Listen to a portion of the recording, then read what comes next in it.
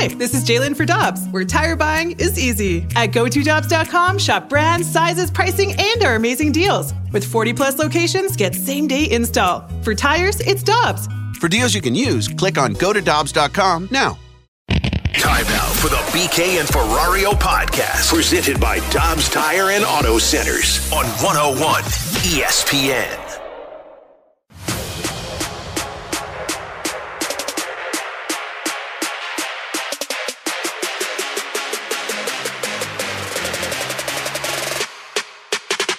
The Cardinals have dropped 9 of their last 11, and Adam Wainwright looking to right the ship and looking to snap a career-high 8-game losing streak. No score after 1, and a hard hit ball to third. Oh, what a pick by Arenado. The ball caught him for out number 1. And a swing and a miss. Cooper didn't get the breaking ball. Breaking ball to third. Nolan's got it. Flipped to second, and what a job by Waino. He's been incredible tonight. Probably the last batter of the night coming up for Wainwright. Breaking ball to third. Nolan's got it. Flipped to second, and what a job by Waino. He's been incredible tonight. We go to the home 6th. It's only a 1-0 game. We've gone through stretches where we've hit a ton, and we were giving up a lot of runs. So right now is one of those where our guys aren't feeling great at the plate. Some guys are, some guys aren't, and it's hard to just string together at bats. So it's just where we're at the moment. That was Ollie Marmol after the game last night when the Cardinals wasted an Adam Wainwright start. He's trying so hard to get to 199, man. Alongside Alex Ferrario and Tanner Hendrickson, I'm Brandon Kiley, audio courtesy of Valley Sports Midwest. So, Waino goes out there, gives the Cardinals a quality start. Alex, put yourself in Bill DeWitt Jr.'s suite last night. Think about, from his perspective, what that was like to watch. Your prized possession, this legacy player, Adam Wainwright, who's been battling like crazy this year to just get back to competency, much less quality like we saw yesterday. He is going out there and he's having a really nice outing. So much so that okay, this might be it. This might be 199. And that means, as the owner of the team, I get to sell the crap out of 200 money. Every time that he's going out there between now and the end of the season.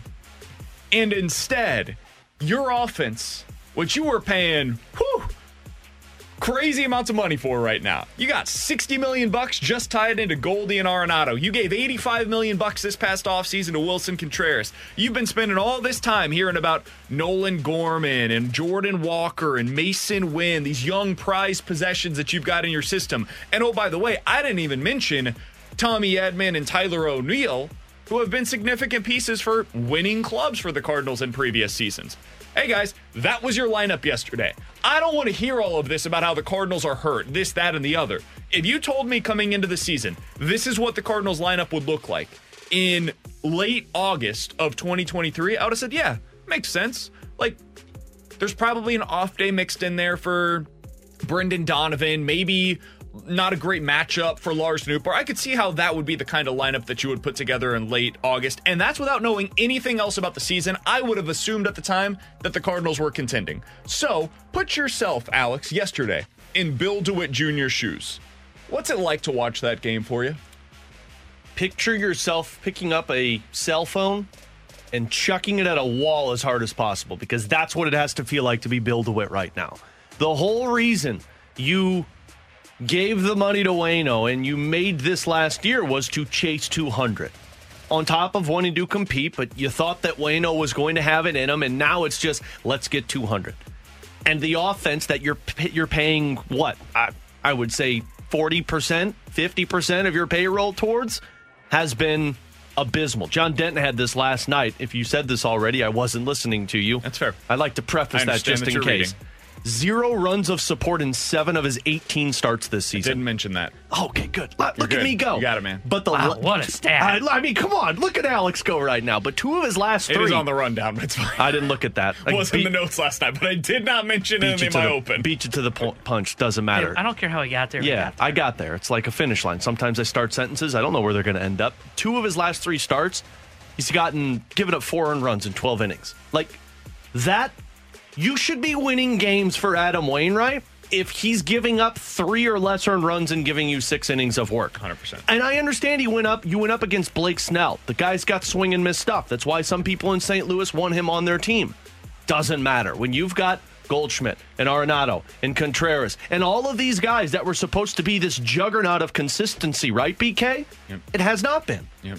And Waino suffers for it. I don't even feel as bad for Bill DeWitt as I do for... I want to be clear here. I don't feel bad for Bill DeWitt. Oh, that's not true. I heard him say he feels bad for Bill DeWitt. My point on this is Bill DeWitt has to be furious. And some of that is his own doing by not going out and being aggressive enough last offseason. I don't think it's just John Mozeliak that's making these decisions. I think he's making them in tandem with the ownership group. I think sometimes we put a little too much of our frustrations into John Mozeliak and not enough into the ownership side of things, but we'll get to that at a later time. My point is, if you're Bill DeWitt Jr. and you're watching this right now onto the field, I guess there's 2 routes that it could go. Route number 1, you say to yourself, this team stinks. Why would I invest in it? Route number 2, though, and I think this is more likely, you look at it and you say, man, we have got to figure this thing out, and we have to make some hard decisions going into this offseason. And that may mean spending significant capital on the pitching that you need to go out there and acquire. Yesterday, the pitching obviously wasn't the problem, but it has been for much of the rest of this season. Yeah, and I think last night was the worst nightmare for Bill DeWitt Jr. because of the fact of the matter that the legacy player doesn't get the win. And why doesn't he get the win?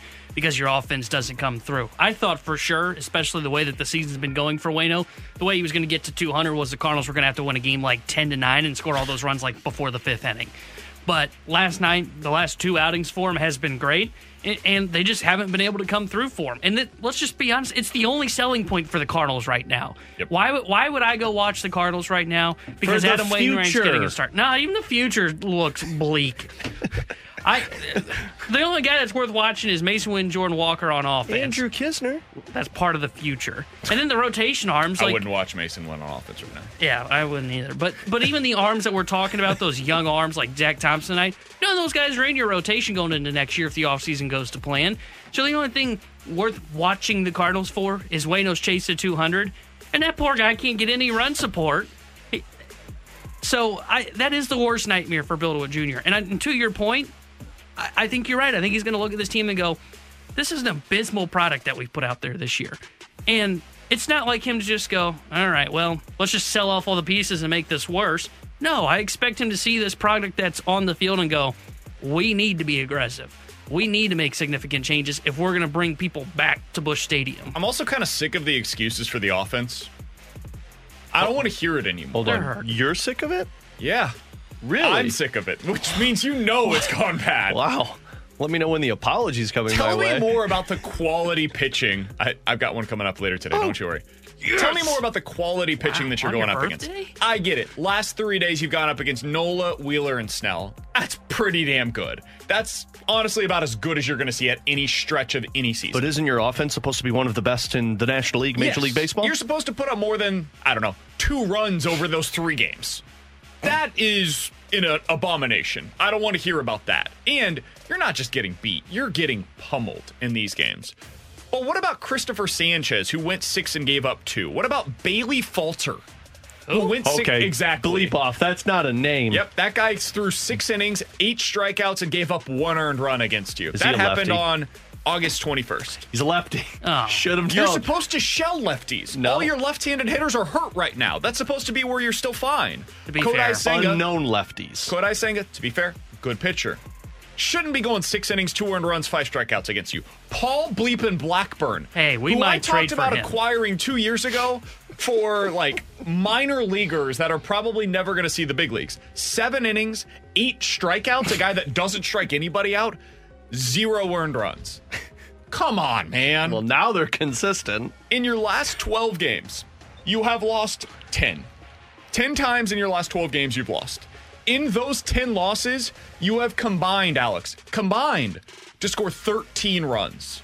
7 of those 13 runs came on solo home runs. I love the slug, baby, slug mantra. I'm all about it, T-Bone. Oh, yeah. A little too much. But this is not about the slug, baby, slug. This is about them hitting 198 as a team in that stretch. Them getting on base 27% of the time.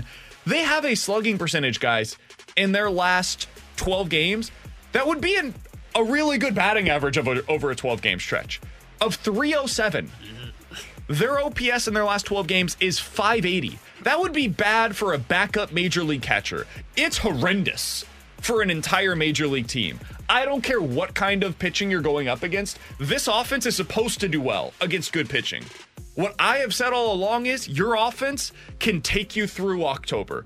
Pitching gets you there. Offense takes you through. That's what the Phillies have done. That's what the Braves did a couple of years ago. That's what the Dodgers have done. That's what the Astros have done. Man, you need good offense. But what does good offense do? It hits good pitching. This offense isn't doing that. It didn't do it last year in the postseason. It didn't do it the year before in the postseason. It didn't do it in 2019 in the postseason. And it ain't doing it now down the stretch in the regular season. You feel good right now? I feel angry, man. This just like... Because this isn't supposed to happen to this team. You've been outscored 82-26 in your last 12 games. Jeez. This is like a warm hug right now, because like I've way. been on this island by myself and called negative for so long. Dude, we talk so much about the pitching, and we should, because it is bad, man. This offense is getting a free pass right now, and it shouldn't. Paul Goldschmidt and Nolan Arenado are still in your lineup. Now, Arenado is dealing with the nagging back issue, and so, like, if you want to give him a little bit of an out, sure. What about Wilson Contreras, who went 0 for 3 last night? What about Nolan Gorman, who went 0 for 3 last night? What are we doing with these guys? What about Tyler O'Neill 0 for 3 last night? Tommy Edman 0 for 4 last night, batting .239 on the season, getting on base 30% of the time. These are guys that are supposed to be capable, quality major league hitters, and they're not doing it right now. So this season, the offense was supposed to be able to sustain you, and Alex, over the last month now, it's not just the last 12 games, last month, this offense has been horrendous. They look like they're giving up on the season, and that's unacceptable. Even I say that as somebody who says this season doesn't matter anymore. It's got to get better than this, dude. Yeah, because the worst thing that this team can do is just quit on the year and say, well, it's not our year, we'll just bide our time, the final 30 or so games, and then we'll call it. Because that just inserts bad habits into a snowball effect next year of when things start going downhill, you just say, well, bleep it, it's not our year once again, and you don't fight your way out of it. I'd like to see a little bit more fight from this team right now, especially when you got a guy like Adam Wainwright on the mound, because this puts bad habits into your problem. This is the reason, though, that I look at this roster and say, there are 3 guys that are untouchable. Now I think there might be 2, because Paul Goldschmidt's starting to get me a little concerned. But I think that Paul Goldschmidt's getting a pass here, and I think it's kind of bothering. It's rubbing me the wrong way, honestly. The untouchables are Walker and Arenado, and other than that, and Goldie. Oh, you're talking? No, I thought you meant from criticism. No. Untouchables meaning like move on from them in the offseason. This team might need a revamp. And that's why, as much as I got pushback of, why would you trade Nolan Gorman? Look at him. That's fine. But Nolan Gorman hasn't shown me consistency right now. There's not a lot of guys on this roster that have. And if I've got better options coming my way in the offseason because they're cost-controlled younger players, I'm going to take it. Because this team right now might need some massive changes. I was with you up until we got to the trading Goldie part. Why? I wouldn't trade Goldie either. I am worried right now about Goldie. Are you kidding me? The Seattle guy said you could have traded him for Logan Gilbert. I think he's becoming more. Hey, remember, he said that might not do it. Yeah. And now, it would have done it. We did this while you were gone, so I'll give you a free pass this one. We're not talking about the Mariners pitchers. Okay, first of all, you don't tell me what to do. I tell you what to do. Which name comes first in our show, Alex? Doesn't matter. Who controls the button to your microphone? Also very true. I will speak of the Seattle Mariners pitchers as well as I damn please. Okay. But I think, to your not a part of this treaty. I'm going to be on my own island. But to the point on the offense, look, this team was going to lose a lot of games this month and next month. But because of their pitching, not because of the offense. Exactly. And right now, it's because of the offense. The offense does look like it's quit on the year. And if I'm being completely honest, I do think Ollie's job is still safe, though many people will disagree with that.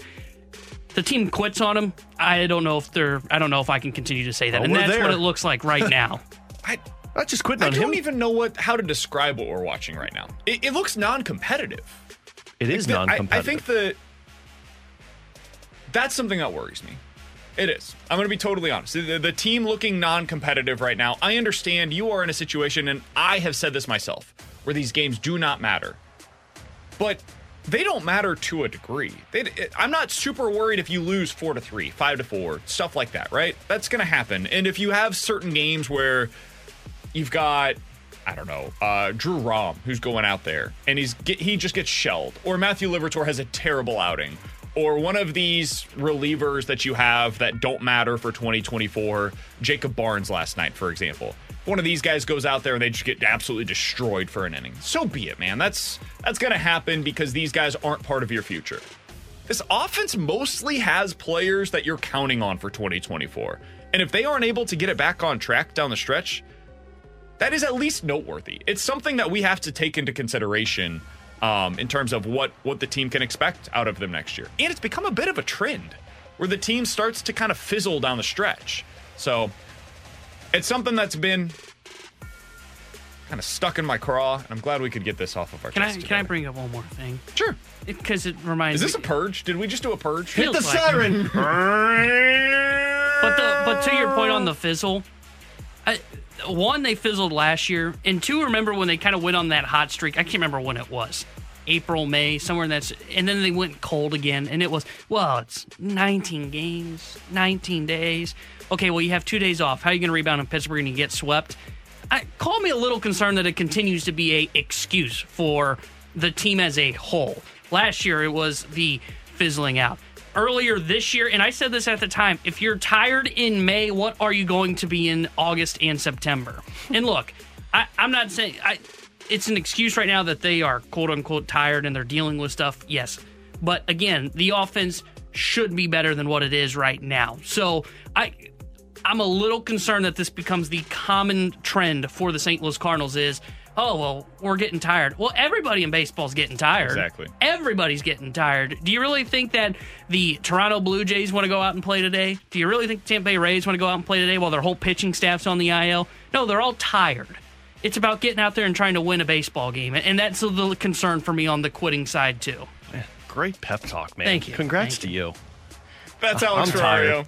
He's Tanner What'd you give my Hendrickson. pep talk to DeWitt about spending money this offseason? Yeah, that's I'm Brandon Kiley. It's BK and Ferrario here on 101 ESPN. You think you're tired of using a credit card, Bill? I'm tired of using a credit card, right? Right, Tanner? What? I don't know. I'm a little tired right now in general. Baby boy. Not fighting sleep a lot. Oh, really? Did all right last night, all things considered. Yeah, we made it through. No, I don't hear you complaining post game. Went to sleep at like 1. We figured it out. Yeah. I thought you were about to take a shot at me, and I was about to destroy Tanner there. Got But some then he said, potential Alex, foundation issues in the house. Got some piping that needs to get looked at. It's been an adventure over the last week, boys. Cardinals got some piping they need to look I'm at, going too. to get a text later tonight. Hey, can I bring my whole family to your apartment? do you mind if I stay at your Come apartment? on over, man. You're welcome over our house. I had a lot of stray bullets that were coming my way this morning on the morning show and then on the balloon party, it sounds like, because of my commissionership. Yeah. First of all, anybody named Jackson from the balloon party who's complaining about fantasy football, I got an issue. Now, I want to be clear. I didn't hear it, so I can't speak to whether or not he did, but if he did, don't worry. The text line will let us know. We'll chat about that coming up later on today. I know Brooke Grimsley certainly had some choice words for me. We'll respond to that. Which is funny because she got an A+ on her draft report card. Which is also funny because she voted yes to invite two more people into the draft. We'll address it. We'll address it head on. No, if stray bullets are coming at you, I'm going to send them the other way. Thanks, Ferrario's secondary piece to the weekend Ferrario show. He just called me a secondary piece. All right, that's it. Gonna get out of the way now. Yep, that's it. Coming Time to up step next, aside.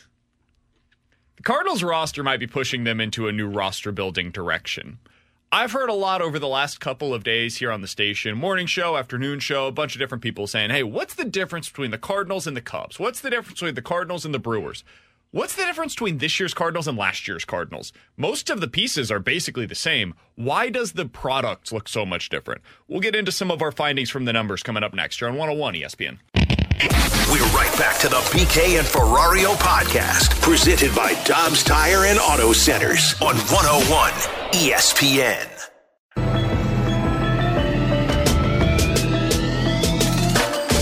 Well, I think it's frustrating, and I certainly understand how the fans are looking at this, the front office, ownership, the manager, coaches. I mean, we all expected something different, and so to be playing like we are, it's certainly depressing.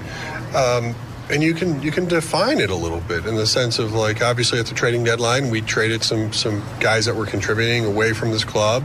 And then we've also had a rash of injuries. And so when you look at the current club we're running out there, it's not how we envisioned it. And, it's unfortunate. We still have to play these games. They still count. And, hopefully we can find a stride that starts making sense for us. Alongside Alex Ferrario and Tanner Hendrickson, I'm Brandon Kiley. That was John Mozeliak on Bally Sports Midwest yesterday, talking about where the Cardinals are at right now and how difficult it has been for them to get through this portion of their schedule. They've lost 10 of their last 12 games. Alex, I don't want to focus on this recent stretch of baseball, though. We knew that after August 1st, things were going to look pretty bad for this team. They traded off a bunch of different assets, and that basically signaled to everybody, fans, the team, media alike, we are done for the rest of this year. We're waving the white flag. This season does not matter for us. We are turning the page to 2024. Cool. No harm, no foul. We'll move on to 2024. But let's look back to August 1st, because that's when the trade deadline did take place. And at that point in time, the Cardinals were so bad, they decided to sell off all of those assets. At the deadline, they were 13 games under 500. They were 47-60. So things went horribly awry this year relative to expectations. And Alex, I've heard a lot of people ask something to the effect of, hey, why is it that the Cubs have taken such a step forward? Why is it that the Brewers are so much better than the Cardinals? A question that I would like to explore, why is it that the Cardinals were so much better last year with almost the exact same core group of players as this year than they are this year? At the deadline last year, the Cardinals were 7 games above 500. At the deadline this year, they were 13 games below 500. Basically a difference of 20 games. That's not what you're looking for if you're the Cardinals. But the differences are pretty marginal.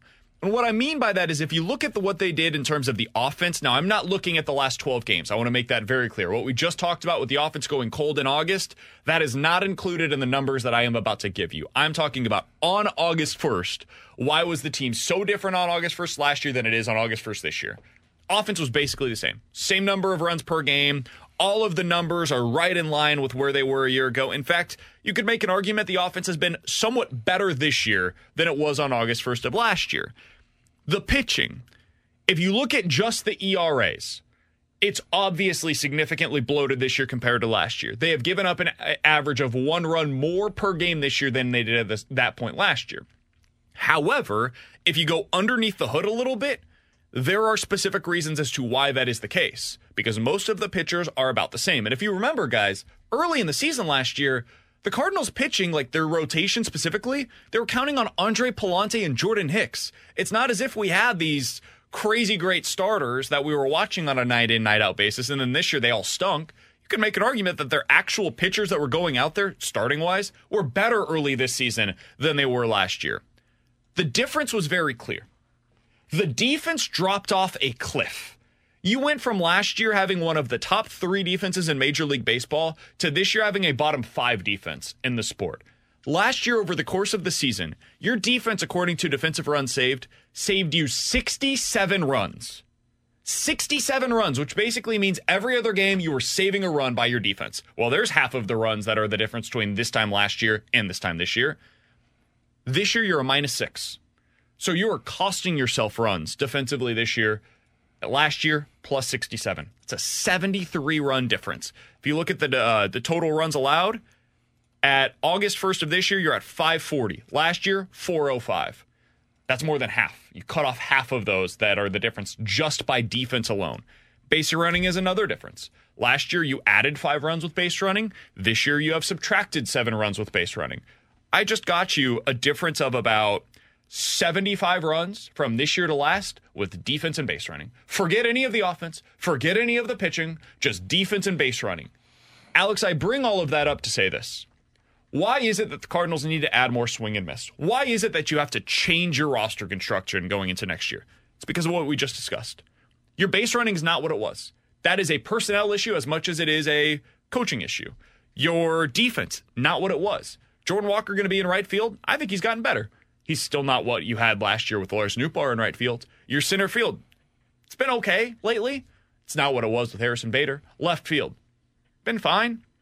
Tyler O'Neill, probably not going to be here next year. Whoever is out there, Donovan, Burleson, whoever, They're not what Tyler O'Neill was for you last year or what he was 2 years ago for you. So if you're going to have all of these different guys on your roster, Nolan Gorman at second base, you have to improve the swing and miss stuff to mask the fact that you do not have the defense behind them. Yeah, I mean, if you go position by position and talking about the weak spots for this team, it got tightened up because of shortstop. Nolan Arenado got better. I think second base has improved, and I think Jordan Walker has improved, but it's still not good in right field. Your entire outfield concerns me right now, which makes sense that you're going swing and miss stuff, because if you're putting balls in play, you don't have the speed and the skill of Harrison Bader to make what could be a double an easy out or make it a single. You don't have the gold glove that was Tyler O'Neill in terms of speed, being able to cut balls off, and you don't have the consistency in right field that was Nootbaar and Carlson. Now you have three inconsistent positions that you're just not certain of. The bigger issue here also is you can't just fix this. You can't just say, well, let's go get a center fielder, because there's not any available unless you're willing to trade some significant pieces. Let's go get a left fielder. Well, it seems like they're pretty solidified on the internal options with those outfield positions, so now you're going swing and miss stuff. My concern with the swing and miss stuff is, one, you not getting the right guy, which we've talked about, but two, your catching position. Can Wilson Contreras handle that? Because obviously they're very still concerned with him. Andrew Kisner's been getting a bulk of the work behind the plate. And if Andrew Kisner's getting a bulk of the work behind the plate next year, that means Wilson Contreras is solely a DH, which means you don't have the flexibility. The trickle-down effect is real for this Cardinals team. So you have to go get the right guys on the starting pitching front, but you also have to hope that Wilson Contreras improves. Yeah, I think Contreras, you hope you can work with him a little bit, and just can you increase him a decimal point in whatever it is that you're working on? I don't think pop time necessarily, but framing, for example. Can you make him from that 25th percentile or wherever he is to 30th percentile? And you go, well, that's not a big change. That's a significant change for Wilson Contreras. And you've got Kisner that'll be behind the plate. I do think they probably do need to explore the possibility of a reunion with a Harrison Bader or look at a Kevin Kiermaier in the offseason, if they're not going to tie up all their money in the rotation, which is what makes this so difficult, because they do need to improve defensively in center field. And I think by doing that, you improve in left field by pushing Lars Nootbaar there too, if you're able to do it. And you kind of live with hoping that Jordan Walker can grow. And then on the infield, I think you're ultimately going to be fine on the infield defensively. It was a weird start to the year for Arenado, dealing with arm fatigue, dealing with injuries. I don't expect that to be a major issue moving forward. At shortstop, you're going to be fine with Mason Wynn. We've seen his range. His range is going to be a guy that's going to be a plus defender. Get better defensively at shortstop. Yeah, and with his arm, he'll be better too. And then second base, Gorman, I think Gorman's been fine this year. I think his range is better, but he's just going to be average. Of course, Goldschmidt, Gold Glove. So I can see where the defense can improve on this team going into this year. But that's an average defense. What you just mentioned there, that's all average. You're no longer top 3 in Major League Baseball. Your defense is no longer a selling point. Your offense is what you sell. I think you can be. You correct me if you're, and maybe this isn't a big enough difference for you. I think you can be a top 10 defense if you improve in center field. I don't think it will ever be maybe not ever. I don't think next year you have any chance to get anywhere close to where you were 2 years ago. I don't think you have any chance of next year being where you were last year. You were a plus 67 defensive run saved next year. Could you be a plus 10 next year? Yeah, I could see that. Where you're a slightly above average defense relative to league average. But are you going to be good? Are you going to be at a place where your defense is you get to the playoffs and the national analysts are coming on the TV? A couple of years ago, they were like, hey, this Cardinals defense, if they end up going on a run here, that's going to be the thing that carries them. No, you have no chance of being that, because you just don't have the personnel for it. And that's okay, guys. We can get through with that. Look at the Phillies, man. Their defense isn't good. The Braves, people talk about specific players on their roster that are good defensively. Overall, they're just okay defensively for the most part. There's nothing wrong with that, because they've got Spencer Strider. They've got Charlie Morton. When he's healthy, they've got Max Fried. They've got swing and miss stuff from their rotation, which means the ball's just put in play less. And when it's put in play, fewer opportunities means fewer opportunities for your guys behind them to make mistakes, right? If I've got somebody on a basketball team that's a really bad shooter, if I just put him underneath the basket all day long, a big man that's going to be put underneath the basket, I just give him less opportunities to screw up as a shooter. If I'm going to be a football team, right, and my team is just terrible defensively, how do I mask that as a head coach? Well, I make sure to play ball control. I'm going to have my offense grind out this game so there are fewer possessions against my defense. That's basically what the Cardinals need to do next year. How do you grind out the game so that way you've got fewer opportunities defensively? Well, you get swing and miss stuff. That's the way that you mask your deficiency. That's the way that you make sure that going into next year, these issues, if they do arise again, if you've got some injuries or whatever, that's how you make sure that you're able to overcome them. We also have something on the text line. Somebody said this from the 314. Guys, the best way to fix this issue is if you stop playing musical chairs with your position players. The Cardinals are not going to be doing that as much next year. I'm pretty confident of that. Yeah, all the positions are pretty stated for, with the exception of the outfield spots. Exactly. And even then, like, I feel Newpar's going to be confident. out there. Walker's going to be out there. It's just one position. And I think that's probably Donovan or Burleson. Or if like you're going Edmund in center field, then you lock him into that spot. I think people honestly overstated it a little bit this year. It was done out of necessity. The Cardinals did the same thing last year. People loved the fact that Brendan Donovan had the ability to play everywhere. The difference was they got hurt. They had to bring up like Taylor Motter. He can play anywhere, so you just plugged him in. It was just bad players that were out there. That was your problem. You didn't have quality players. Next year going into the season, we know who the infield is. Goldie, Gorman, Arenado, Wynn. That's your infield. In the outfield, we should know going into opening day who your starting three are. Now, they're gonna mix and match out there depending on what the matchups are and stuff. But I hear people bringing up the Atlanta Braves as if the Cardinals don't do the same thing. Guys, Paul Goldschmidt, Nolan Arenado start every single game for this team, basically. They get like one off day every 2 weeks. Is that too much for guys that are their age? I don't think it is. I think it's fine. Probably not enough, honestly. Yeah, I was gonna say. Look at Goldie's numbers dropping. I think this team is okay when it comes to how often they play their dudes. The difference is, Ozzie Albies going to play every day because he's 30% above league average and is a Gold Glover. Ronald Acuna Jr. is going to play every day because the guy is maybe the MVP of the National League. Same thing for Matt Olson. Same thing for Austin Riley. Of course those guys are going to play every day. If the Cardinals start getting that out of Jordan Walker next year, if he's an above-average defender, he's going to play every single day out there. If you start getting next year Mason Wynn batting league average, and he's playing Gold Glove defense at short, guess what? He's going to start playing every single day. This year they didn't have those options for them, and they had a bunch of dudes that ended up getting hurt, and that's where you get to where they ultimately were. But they just didn't have the guys. Yeah, they didn't have the guys, and when you look at the outfield too, and I think this was part early on. Like I think in the first month it was okay. We need someone to take off and run with the job because you were balancing 5 outfielders on this roster at one point, where it was O'Neill, Carlson, Nootbaar, Walker. And I think Burleson was up here at the time, too. I think at that time, maybe there was something to, okay, they're rotating guys in and out too much. They're not allowing for playing time. Well, part of the reason they weren't allowing for playing time was no outfielder took the job and ran with it. Like, Jordan Walker did it early on, but then he started to get cold, and there was just nobody there. And to your point, then you have injuries that come up with Tyler O'Neill, and then you got to start bringing up guys like Oscar Mercado that's on the team, Taylor Motter, who even with injuries shouldn't be on the team. But that's where the issues have gone for the St. Louis Cardinals. I feel pretty confident they're probably going to have 8 spots solidified going into next year, and the only ones they're going to be rotating in and out are potentially center field / left field, and then the DH spot. He's Tanner Hendrickson. That's Alex Ferrario. I'm Brandon Kiley. Coming up next, we get to talk about the fun team in town. We got City? some bold predictions. Oh, that's a good point. City's Wow. fun, too. Second fun team in town. We'll get to them coming up in about 10 minutes or so. We did get a little bit of insight yesterday into what went wrong with Klaus, and suddenly it makes a lot of sense as to why he was out for like 6 months. So we'll get into that coming up here in just a little bit. But Jeremy Rutherford put out his piece yesterday on the bold predictions that he's going to make for the 2023 St. Louis Blues. Which of these is most likely to happen, Alex? We'll get to it next here on 101 ESPN. All these crazy alien stories can't be true, can they? Hey, it's Stephen Diener, host of the Unidentified Alien Podcast. And whether you're new to the conversation or have been looking into it for years, you need to check out the fastest growing alien show out there, the Unidentified Alien Podcast, or UAP for short. There's a crazy amount of alien encounter stories out there from all over the world. And the beauty of it is that I bring them all to you and let you decide what you believe. Download and subscribe to UAP on any of the major podcasting platforms. And you can also find it on UAPpodcast.com. We're right back to the BK and Ferrario podcast, presented by Dobbs Tire and Auto Centers on 101 ESPN.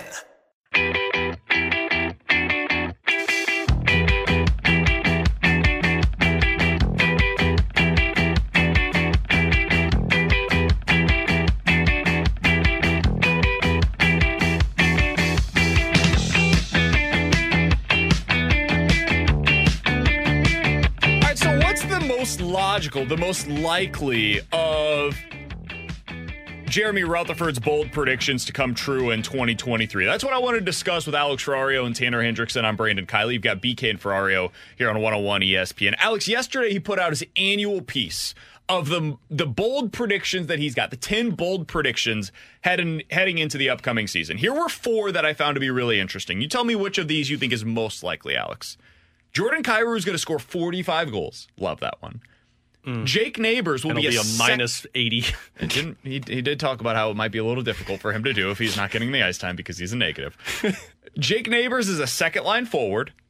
Scott Perunovich plays 70 games, or Jordan Binnington, I wonder which one he's going to pick, is going to have a .915 save percentage. Those were 4 of his 10 bold predictions for this season. Of those 4, which do you think is most likely, Alex? You're expecting me to pick Binnington, and I can't pick Binnington, not because I don't think he could post a .915 save percentage, but because that defense is not going to provide him the ability to post a .915 save percentage. So out of those 2, frankly, the one that I had ready to use wasn't any of those 4. The one that I thought was most likely to happen was Kevin Hayes fixing the chemistry issue with this team. Yeah, well, that's great. Which of these 4 would you choose? What do you mean that's great? That's what needs to happen for this team. I'd pick the Kyrou 45 goals. Ooh, yeah. Welcome aboard, buddy. Here's the thing. I don't think Jake Neighbors plays on the second line. I think Jake Neighbors is going to be a third-line player for you with some second-line time. But in JR's piece, he made it pretty evident that he thinks he'll be a consistent second-line player. Maybe he gets there. I'm not there with him yet. I still think there's some learning to be shown, and frankly, I don't think it's a bad idea if Neighbors and Shen or Neighbors and Hayes are a third-line pair for you. The Binnington one I mentioned, I just don't see that happening. Perunovich, maybe. I'm shocked by that. What, the Binnington one? You changed, man. No, see, but again, I think Binnington could post... More of a realist. I like it. I think Binnington could post 915 or better. I think the defense in front of him is going to be the reason he won't be posting a 915 or better. Because you're not going to be allowing a lot of shots, but you're also not going to be stopping them when their backdoor tap-ins. The other one was Perunovich. I don't think... also hasn't had a .915 save percentage since 2019, but that's neither here nor there. Is that the 2018-19 or 2019-20? No, 18-19. Okay. Yeah. It's the only time in his career he's had an above .915 the All-Star season, it was closer to. It was like, what, like a 912? Okay. Semantics, but still not there. Pretty, I mean, 912, 915, whatever you want to do. 3 more shots that year. You say tomato, I say red circle. Perunovich isn't going to get there because of the amount of guys that you're trying to work with. I think Perunovich is going to start in the minors and then get a shot when injuries pop up.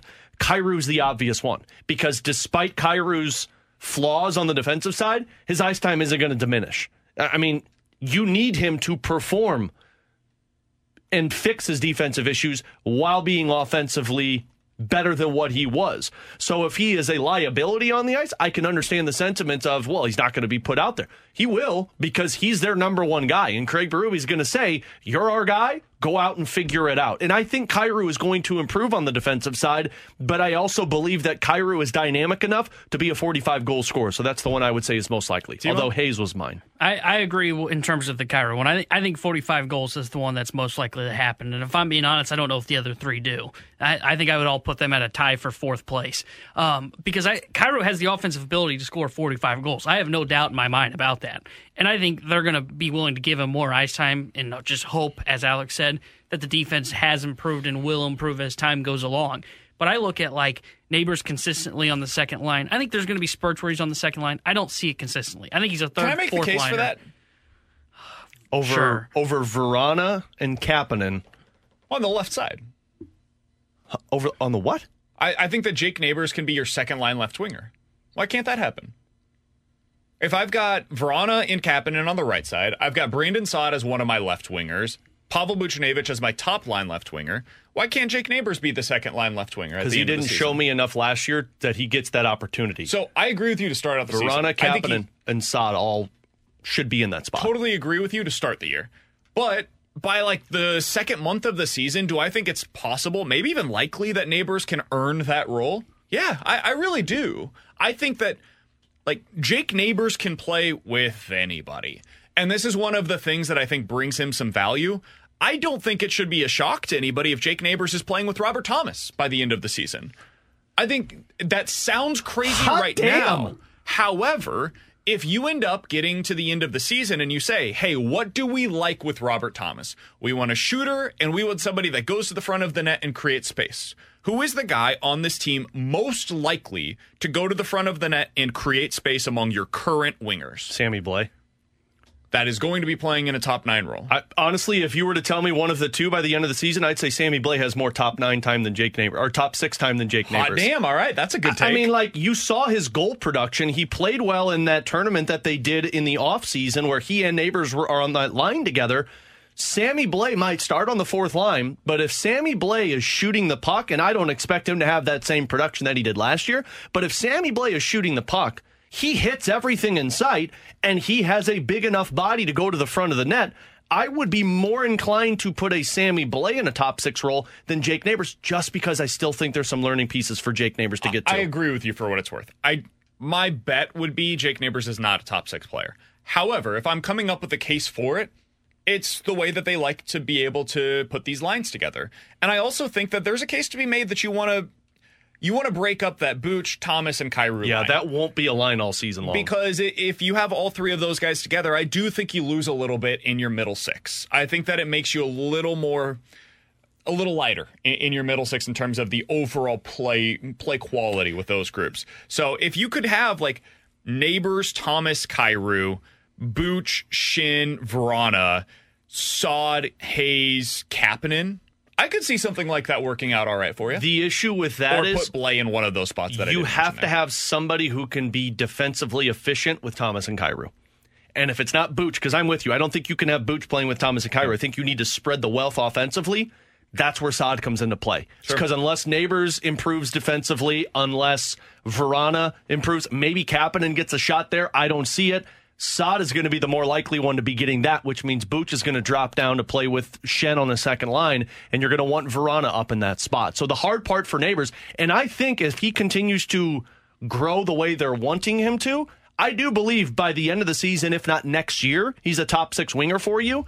But right now, I still think that there are guys who have outperformed him, and they're going to view this as, let's get a little bit more training wheels on Jake Neighbors so we can get him to that level. I just remember back to the early portion of last season where they were trying to figure out what to do with that top line with Ryan O'Reilly. And obviously, this top line is much different than Josh Levo! Woohoo! Who's the closest comparison to Josh Levo on this team? It's Jake Neighbors. Now, Jake Neighbors is obviously way more skilled than Josh Levo was, but I do think that is something worth considering, is the way that they like to construct this roster, the way that they like to construct the lines individually. I could see Jake Neighbors end up playing up. So if I was going to make a case for any of these to be the most likely, I actually do think it's Jake Neighbors as a second line winger. Is it fair? Or maybe even a top line winger. I might even go a step further. The only way that happens is if he starts shooting. Tuesday. He needs to start switching with Alex. It sounded like Logan Brown right now. He needs to shoot the puck more. That's the only way he's going to get that opportunity. I think it's defense.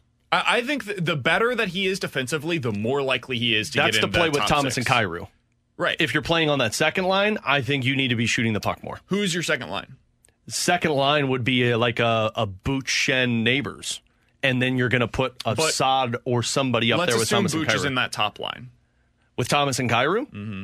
So then it would. You got Shin, and who is the third winger? It depends on what you want there. If you're going to put a Vrana there, then I'm going to put a Saad on that line. If I'm going to put a Neighbors up there because Neighbors is shooting the puck a lot more, I'll probably put myself a Kapanen or see. That's where I was going to go. The opposite was I could see a case for Neighbors, Shin, Vrana, where in that scenario I don't need Neighbors to shoot a ton. I need Vrana to be the shooter on that line. I need Neighbors and Shin to be responsible players that can get the puck to Vrana. Yeah. And in this scenario, Braden Shin no longer has to go to the net as much, which keeps him a little healthier over the course of the season and allows him to be more of a distributor and a playmaker as well. So I think Neighbors is like one of the most fungible pieces in this lineup if he becomes a capable defensive-minded forward. That's the biggest thing that has to be there for him. I'm fascinated to see what he looks like at training camp, though, because from what I understand, he put on a little bit more weight. He's healed up more because, remember, he still had the lingering effects from his juniors season that was in last year, and he really never recovered from it. So I can absolutely see it. I think a lot of people are sleeping on Jake Neighbors in the terms of if this guy becomes a shooter and is defensive reliable, he can be up there. The problem for him is he's going to have Kapanen and Vrana to deal with because best case scenario, Saad's playing on your third line and never moves from it. 314-399-9646. Sorry, T-Bone. We've got to get to questions and answers coming up next here on 101 ESPN. This show. We're right back to the BK and Ferrario podcast, presented by Dobbs Tire and Auto Centers on 101 ESPN. You've got questions, we may have the answers. Maybe. It's BK and Ferrario's questions and answers on 101 ESPN. And answers 314-399-9646 is the Air Comfort Service text line if you guys have any questions for the show. Start with this from the 314. Guys, did you see what Klaus had to say yesterday about his injury and why he was out for so long? T-Bone, have you seen this? Yeah. Whew. Starting to make a lot more sense, boys. What was his leg dangling off of his hip? More or less. So he didn't have a quad injury necessarily. The injury was in his quad region, but it was a tendon issue. Ooh. This reminds me a lot of what we saw from Kawhi Leonard in the NBA. When I heard this immediately, I was like, oh boy. That's why you've been gone for a while. I've heard this injury before, and it was Kawhi Leonard, and he basically missed an entire season because of it. And when he came back, he really hasn't been the same since in terms of the health status. He's been a really good player, don't get me wrong, but his health has always been a question. I hope Klaus is able to overcome this, man. This is a brutal injury, and you just never know how a player is going to be able to respond to it. Yeah. Hopefully he can come back from it, and they're going to take it easy on him. I mean, he came off the bench in the game again, or he was on the bench in the game against Orlando. Like, it's going to be a slow progression to see how Klaus feels, and my guess is, like, he's probably not going to play, because I know in the final stretch of the year, they've got a lot of those where they play on Saturday, play on Wednesday, play on Saturday. He's probably not going to play on a lot of Wednesdays because of that. Yeah, I think the fact that they're at least slow playing it now is a good sign, because like you mentioned, it wouldn't have surprised me with the news that we found out about this if we didn't see him at all the rest of the season. Yeah. I think we'll see him, but I do wonder. It's going to be a limited capacity the entire season, I think. Yeah. 314-399-9646 is the Air Comfort Service text line. Guys, who do you think is going to win the National League MVP this year? This is going to be a fun race down the stretch. Mookie Betts and Ronald Acuna Jr. Did you guys see that Ronald Acuna Jr. is now, I think it's one home run away from a 30-60 season, which has never happened in Major League Baseball? Really? 30 home runs, 60 stolen bases in one season. And as of today, he is no longer the betting favorite to win the National League MVP as now Mookie Betts. Mookie Betts is having an incredible season that I don't feel like enough people are talking about. Probably because the Dodgers just aren't that juggernaut that they used to be, which they still are. He started out a little dominant slow too, which I think played into it. He's unstoppable now. Dude, he has a 600 slugging percentage on the season. Yeah. The only player in Major League Baseball with a higher slugging percentage this year than Mookie Betts is Shohei Ohtani. That's it. It's rare to be on a team with Freddie Freeman and be a better hitter than him. Yeah.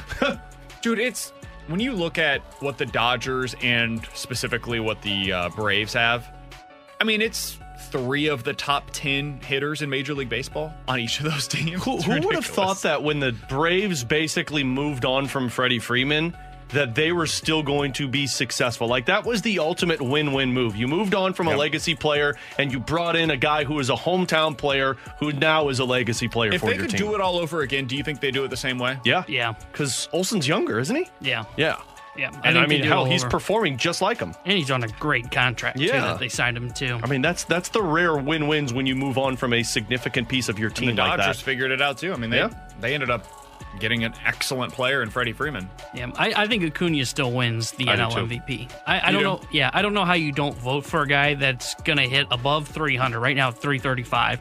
Probably be on base over 400% of the time. Slug over probably 560 is what he's going to finish. Have a 900 OPS. And I think the difference maker for him, because I think him, Betts, and Freeman are all kind of the same right now offensively, how I view them.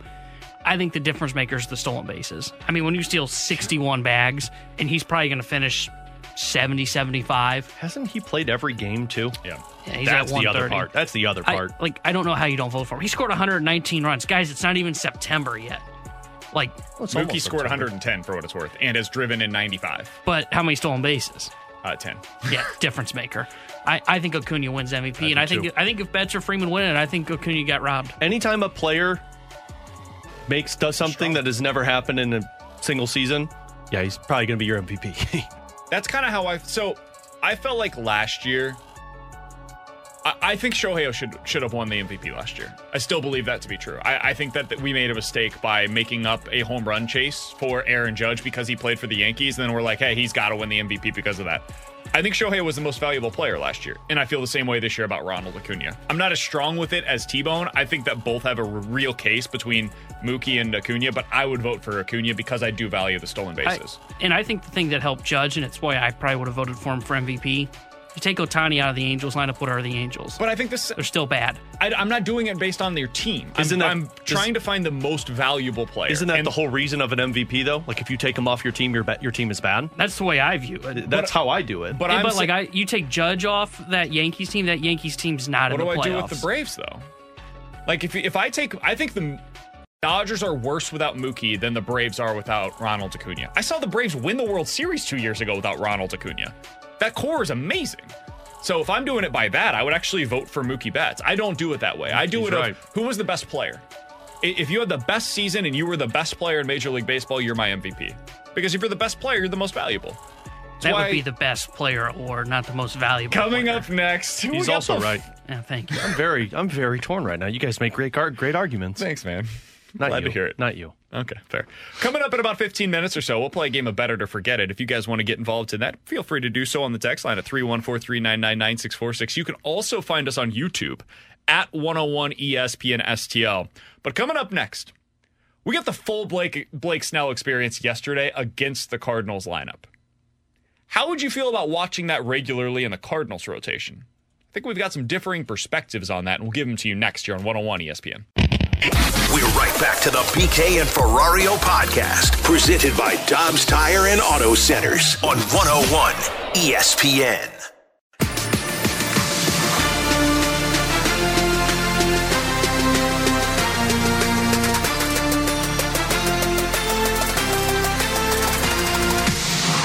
Take a look at Blake Snell vying for that Cy Young. Well, it's time to keep rolling here in St. Louis. It's a show-me state. Show us what you got. Snell had the Marlins at 3 runs over 6 innings on Tuesday, but took the loss. And a swing and a miss and a pitch in the dirt. He strikes out. First strikeout of the night for Blake Snell. Swing and a miss, and he struck him out. That's the 4th strikeout for Blake Snell. Always seems to get one when he needs one, and he needed one right there. 2 down. Oh, that's the Blake Snell we know and love right there. This might be the best opportunity in a ball game you're going to get off of Blake Snell. Can you sneak something through again? Now there are 2 outs in the inning for Walker, who has one of the 2 Cardinal hits. Swing and a miss. He struck him out and gets out of the bases loaded jam. And again, works his way around 2 walks in the inning. Overall, to your point, he was in and out of the zone. We knew that going into this game, but we couldn't cash in any runs, even when we drew some walks. That audio courtesy of both the Padres TV network and Bally Sports Midwest. The voice you heard at the end there, of course, is Ollie Marmol alongside Alex and T-Bone on BK. We got the full Blake Snell experience yesterday, and I'm glad we did, honestly, because we got to see what it's like on a regular basis to watch Blake Snell. What you saw yesterday is who he's been all season long. He has allowed the fewest hits per 9 innings this season. He has the most wild pitches of any pitcher in the Major League Baseball this season, but he also leads the league in walks. If you're looking for like the 3 true outcomes of pitchers, it's basically Blake Snell. Now, he doesn't give up a ton of home runs, so that's important to categorize there, but very few hits, whole lot of walks, a lot of wild pitches, and he finds a way to get out of jams because of the swing and miss stuff that he has, Alex. When you were watching last night and you thought to yourself, all right, I'm handing this guy $25 to $30 million on a 5+ year basis. Are you feeling good about the guy that you watched last night, giving him all of that money? Because the results are great when they go this way. No, I feel like I watched the movie Final Destination 3. Have you ever seen that one where everything kind of, you're trying to cheat death and like the bolts come out of a roller coaster? I feel like I just watched that film. Worst, scenario that they were developed in Final Destination? Oh, it was the roller coaster. See, mine was the I don't have a whole lot of experience of this, but the tanning salon thing where they got stuck in it, and it was like, that one or the bridge. The idea of burning alive inside of a tanning bed does not sound that one fun. Or the bridge. Every time I cross a bridge, I think of that film when the bridge collapses. But what I'm saying is Blake Snell... Does T-Bone know what we're referencing? Have you ever seen I know these the movies? movie, but I've not watched it. Oh, it's phenomenal. Oh, no, it's horrifying. What I'm saying is the experience I had, like, this is me watching that film and then going on a roller coaster that next night. That's Blake Snell. It's exciting as all hell because I'm looking forward to this ride, man. I know I'm going to get strikeouts. I know I'm going to get a dude who could be in Cy Young consideration every year. But, man, when those bolts come out of the roller coaster and I'm going down that first hill, I'm probably going to die. And that's what I feel like with Blake Snell, because when that bolt comes out and this dude's walking the world or his pitch count gets super high, it's probably going to go real bad for me. Somebody mentioned the logging truck. That's what I feel like watching Blake Snell. I feel like the logs are about to fall out of the truck, and I'm just in the car behind it trying to avoid them left It's like and right. Frogger in a car. Yeah. It's like, see how many of these I can avoid. But like Blake, and this year he's avoided them, by the way. Yeah. He's found a way to, like, he's Frogger going across the road, and he has not hit any of the trucks. Yeah. But at any time, he's going to hit a truck, he's going to die. Whereas Aaron Nola, like, if it falls apart, at least I know he's still going to give me 6 or 7 innings and he's going to be competitive. But when Blake Snell goes, I don't know what's going to happen. I love watching Blake Snell pitch because I love strikeouts and I want that on my team. But, man, handing the keys over to this guy and saying, you are going to be our ace for the next 5 years, that is one wild ride that I'm just not sure I want because I don't think I can get off of it. It's the forbidden fruit. You know it's poisonous, but you got to go out there and take a bite anyways. That's who Blake Snell is. Plenty of those in high school, am I right, T-Bone? T-Bone, I know you are all about slug, baby, slug. You're all about swing and miss. You love the idea of bringing in somebody that can change the look of the rotation. Well, I don't think there's anybody in all of Major League Baseball, free agent or otherwise, that changes the look of the Cardinals rotation more than Blake Snell. He misses bats on a rate unlike just about anybody in the sport, but that also includes a whole hell of a lot of walks. The ball doesn't really get in play against him. When you watched last night and you saw Snell, and really you take into account what he's been all season long as well, your thoughts about that player profiling here in St. Louis were what? I felt like a free diver, where I watch him and I go, man, that looks terrifying. But, man, I'm in for the adrenaline rush because that swing and miss stuff's until you realize your parachute's not in the backpack. Well, no, that's a different free diver. But I was thinking the one underwater, kind of what Mo's going to be doing this offseason. Hey, here you go. But you'll release the Kraken. I don't know if I would give him a 5-6 year deal. I'm just going to say that up front. I don't think I would because he's one of those guys that when his stuff does go, he has the chance to be one of the worst pitchers in baseball. This could be the Corbin deal. Yeah, exactly. It could end up looking a lot like the Corbin deal. That's a really good comp. But if I were the Cardinals, what I would do is, would you be open-minded to come in here? We'll give you more money and we'll give you 3 years. Yes. That's what I would be open to doing. Sure. And I would do that. If it's a shorter-term deal like and it costs... 3-year deal, $40 million a year. Probably a little less than that, but something in that ballpark. I don't think he's signing I was less. Say. I think if it's like 3 years, 35 to 38, I would be willing to do it. But if I'm Blake Snell, why would I do that when I can get 30 for 5 or 6? And I know I'm going to break at some point, so I want security, so give me 5 years. Again, because I don't even know if that's the price for 3 years, then it's okay, we're walking away from the table. Really? Yeah, it can't be more than 40. I wouldn't do that, by the way, because I'm still handing him the keys to be my ace. And $40 million, you talk about tying up your team in terms of moves that they can make. You're right. I would consider it because I care more about the term than I do the money. If I've got that flexibility that remains and 2 years, I basically next year I'm pretty confident Blake Snell's going to be good because we're watching what it looks like right now. I don't think that the stuff is going to fall off a cliff immediately upon his arrival here in St. Louis. And then I've basically just got 2 more years where I kind of got to ride it out and cross my fingers and hope that everything goes well. I could see where that would work. I would even give him an opt-out. Say, hey, 3 years, 40 a year with an opt-out after year 2. I would consider doing that as opposed to going out and giving like 5 or 6 years to one of the other top starters on the market. That being said, I don't think the Cardinals are doing it, so it's really a moot point. Here's the other reason why I wouldn't do it. Just ruin our fun. Yeah, that's true. Here's the other reason why I wouldn't do it. Wilson Contreras. Yeah. If he's my catcher. Hold on. By the way, I real mentioned quick, this last night, and I think it's a fair question. I saw it in the group Dude, you know how many passed balls are going to be happening with Wilson Contreras? You know who caught Blake Snell yesterday? Gary Bleepin Sanchez, Yeah, who's and not did you a see great what it looked defensive like? catcher. It's going to get worse. I think Contreras. I'm not like that's not a consideration for me. Oh. I'm not that concerned about. There's going to be so it is many a consideration for me. There's going to be so many walks and passed balls. I can't do that. I need somebody who's got better command with their stuff. Yeah, I think it's a consideration for me at least. Blake Snell's stuff is kind of like catching Jordan Hicks, and there were times where I didn't love the idea of Wilson Contreras catching Jordan Hicks, but Snell has more stuff that he's going to throw. I guess I should have said this. The reason I don't consider the catching spot a consideration when I sign Blake Snell, you know what I do with Blake Snell on his starts then? I'm starting Andrew Kisner. Andrew Kisner becomes his personalized catcher. Okay. And I don't have an issue with doing that. Man, don't get angry. Well, I just find it ridiculous. We're going to point to the catcher spot when Gary Bleepin Sanchez was catching Blake Snell yesterday. I'll take Gary Bleepin Sanchez. Hopeful, if you can even call him that anymore, hopeful playoff team. I think when you look at the catcher position, because I think it's going to be 50-50 next year. That's basically what it's become this year. I think you just put part of that 50% of starts for Kisner, he gets all of the Snell starts. And that's exactly what you would do if you bring in Blake Snell. So I think the top of the pitching market this year, I actually think it's going to be Blake Snell. The more that I think about it, the more I think about what teams pay for in modern baseball, I don't think Aaron Nola is going to get the top pitching contract that's available this offseason because the velocity isn't there. The swing and miss is not to the same degree as a Blake Snell. People will bet on Snell the way that they did on Kevin Gausman, the way that they did on Robbie Ray, the way that we've seen on so many of these other pitchers that got $25 million per year or more. Nola, when you look at Nola compared to those guys in that top of the class, he doesn't match up with any of them. He's an innings eater. And those guys get more in like the 20 to 25 than the 25 to 30. I think Snell is in that 25 to $30 million range. As I was reading today on MLB.com, I think there's one other pitcher that's going to be in that category, even above Aaron Nola. And it is the guy that I think we get more texts on than anybody else. It's Yoshi Yamamoto.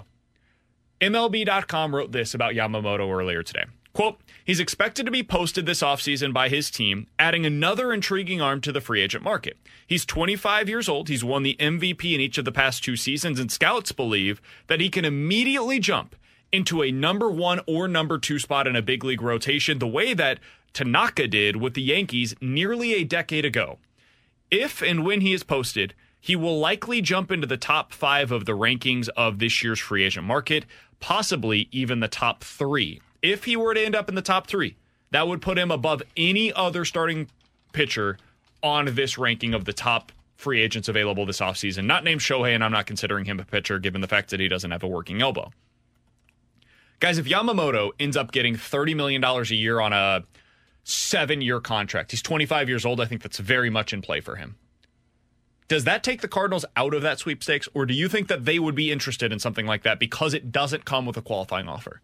Would you consider doing that over Snell at 5 and 25, 5 and 30, or Nola at 5 and 25? And I'd have to have more information on if I feel like he really is going to translate well to the majors. And I know you're just going off of past success of certain guys, but if I'm putting myself in the Cardinals' position, I absolutely would explore it because of his age. If I'm going to give Blake Snell or Aaron Nola 5 or more years to come here, if I can give a 25-year-old 7 years, a lot of money, but 7 years, that works out in my favor because I'm going to be getting the prime of his career. But again, that's where the information comes into play here because I got to know that this translates because once again, I'm handing the keys over to him to be my ace moving forward. And you have to be right if you do this, if you are doing it because he is taking your team back into the playoff run. And if he's not going to translate well to the majors or comes in and is probably at best a 3, well, now you're in for a world of hurt because you're tied up for the next 30 years or 7 years at $30 million. Feels that way. It does feel that way.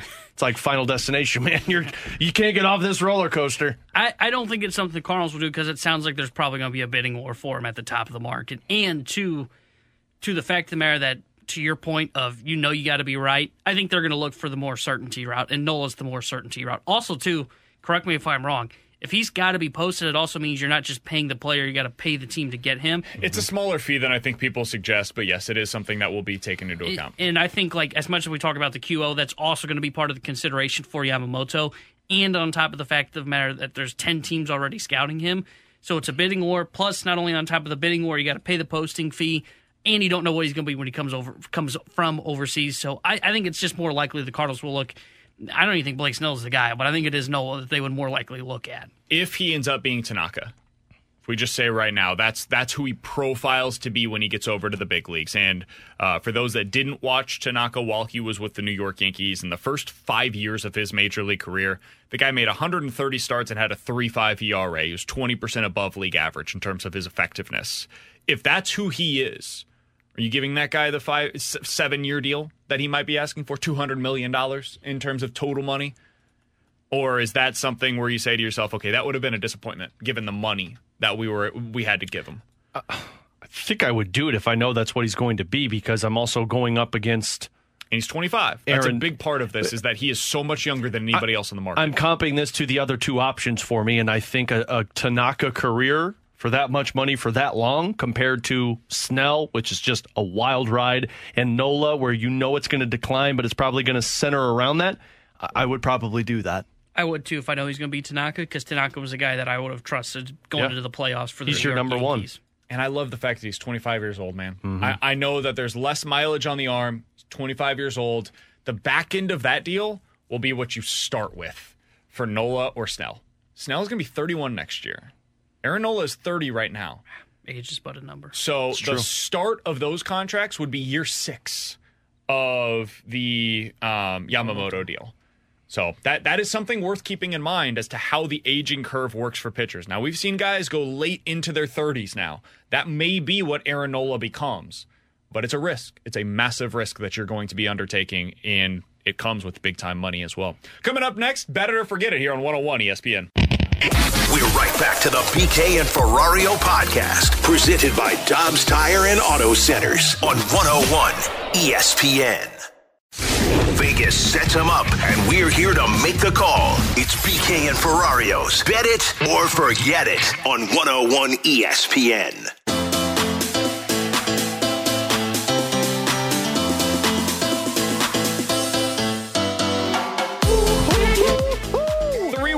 $399-9646 is the Air Comfort Service text line for Bet It or Forget It. You give us a scenario, we will tell you if we are betting it or forgetting it here on 101 ESPN. Guys, let's start with this, because we got a lot of text during that last segment. Guys, you're wasting your time. The Cardinals will not go get one of those starters, one of the big-time starters that's on the free agent market. They're not going to spend that kind of money. Guys, bet it or forget it. The Cardinals will go into next season with a number one starter that everybody believes is a capable number one starter on a major league team. That's funny, because the one that I was going to use was Bet It or Forget It. The Cardinals make the wrong decision in the offseason. But let's go with yours. Yours is more positive. I'm going to bet that one. And I'm not saying sign or, it could be anything. Just they somehow acquire a legitimate number one starter The this pitcher offseason. on opening day next year, people will feel confident in as the number one starter. So I'm going to bet that one. You don't have this bad of a season and just say, we'll kind of do what we usually do. I don't know if it's going to be Nola. I don't know if it's going to be Snell or if it's going to be Yamamoto. But from all of the reporting, it seems like the Cardinals recognize that it's going to have to be one of those three. And any of those three, I'll throw Urias' name in. I don't think that's going to happen. Any of those four names, to me, is a perfectly capable number one. Am I going to be nervous? Hell yes. But it's the one that I would say that they had to go get, and they got. I'm going to forget it, because I think no matter who they sign, there's going to be a big portion of the fan base that's not impressed with who they're going to go into the season with a number one.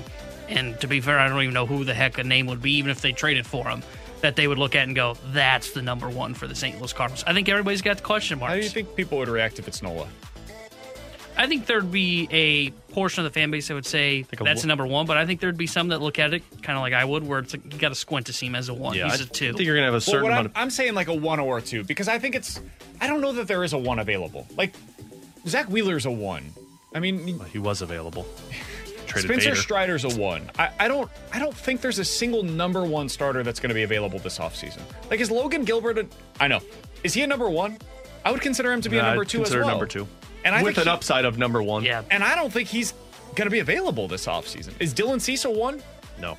I think he's a number two on a contending I think he's team. a Blake Snell. I think he can be a one. I think he's a Blake Snell. And it makes me nervous. Why do we think he's a number one, though? Just because he had one great season? Yeah. Okay. I mean, he finished second in Cy Young and had like a 2.21 ERA. I mean, Aaron Nola did the same last year. Not that. Not 2.21 ERA. I mean, Cease's numbers were better than Nola. I think Nola Blake had Snell's doing higher wins above replacement last year. Blake Snell's doing it right now. Or what is it good for? He had a 3.2 ERA in 205 innings. Yeah, but look at Cease's numbers.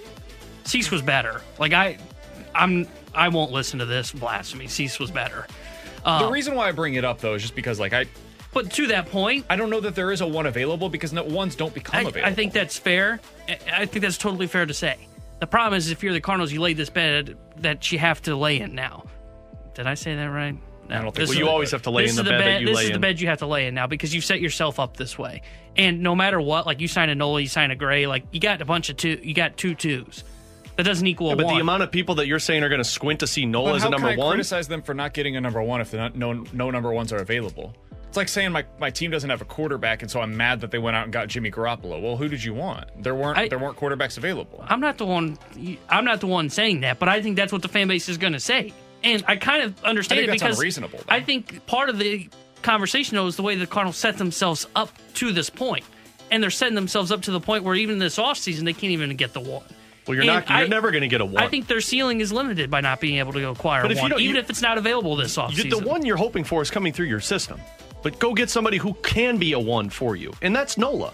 Yeah, the people that are squinting to see Nola as a number 1, I'm going to be squinting the exact same way to see Snell as a number 1. And this is why I wanted to ask the question, is because I tried to say 1 or 2, like a front-end starter, a guy that would be considered by most reasonable humans to be that guy can start on opening day, and you look at it and you say to yourself, yeah, we've got an opening day starter. Because there's some teams that can't say that. Like, the Kansas City Royals are starting like Brady Singer on opening day. Nobody can convince you that he's a number 1. He's not even a number 2. Like, he's a 3 to 5, somewhere in that range, probably closer to a 4 or 5 in most contending teams' rotations. So the reason why I ask it is because I think if they sign Nola, if they trade for Cease, if they go get Snell, even if they got Urias, I think you can convince yourself that's a legitimate number 1, or at least a front-end starter that can go into a playoff series and you feel pretty good about it. And I think they are going to get somebody like that. Whether it's one of those guys that I just mentioned, Yamamoto, somebody in that range. So I'm going to bet it. I think they go out there and get a front-end starter this offseason. All right, I gave this scenario to Katie Wu yesterday of the Cardinals regretting not signing Montgomery over Michaelis. Bet it or forget it. The Cardinals are a playoff team if they would have just traded for Sean Murphy. This past offseason? Forget it. They've got too many core issues with this team.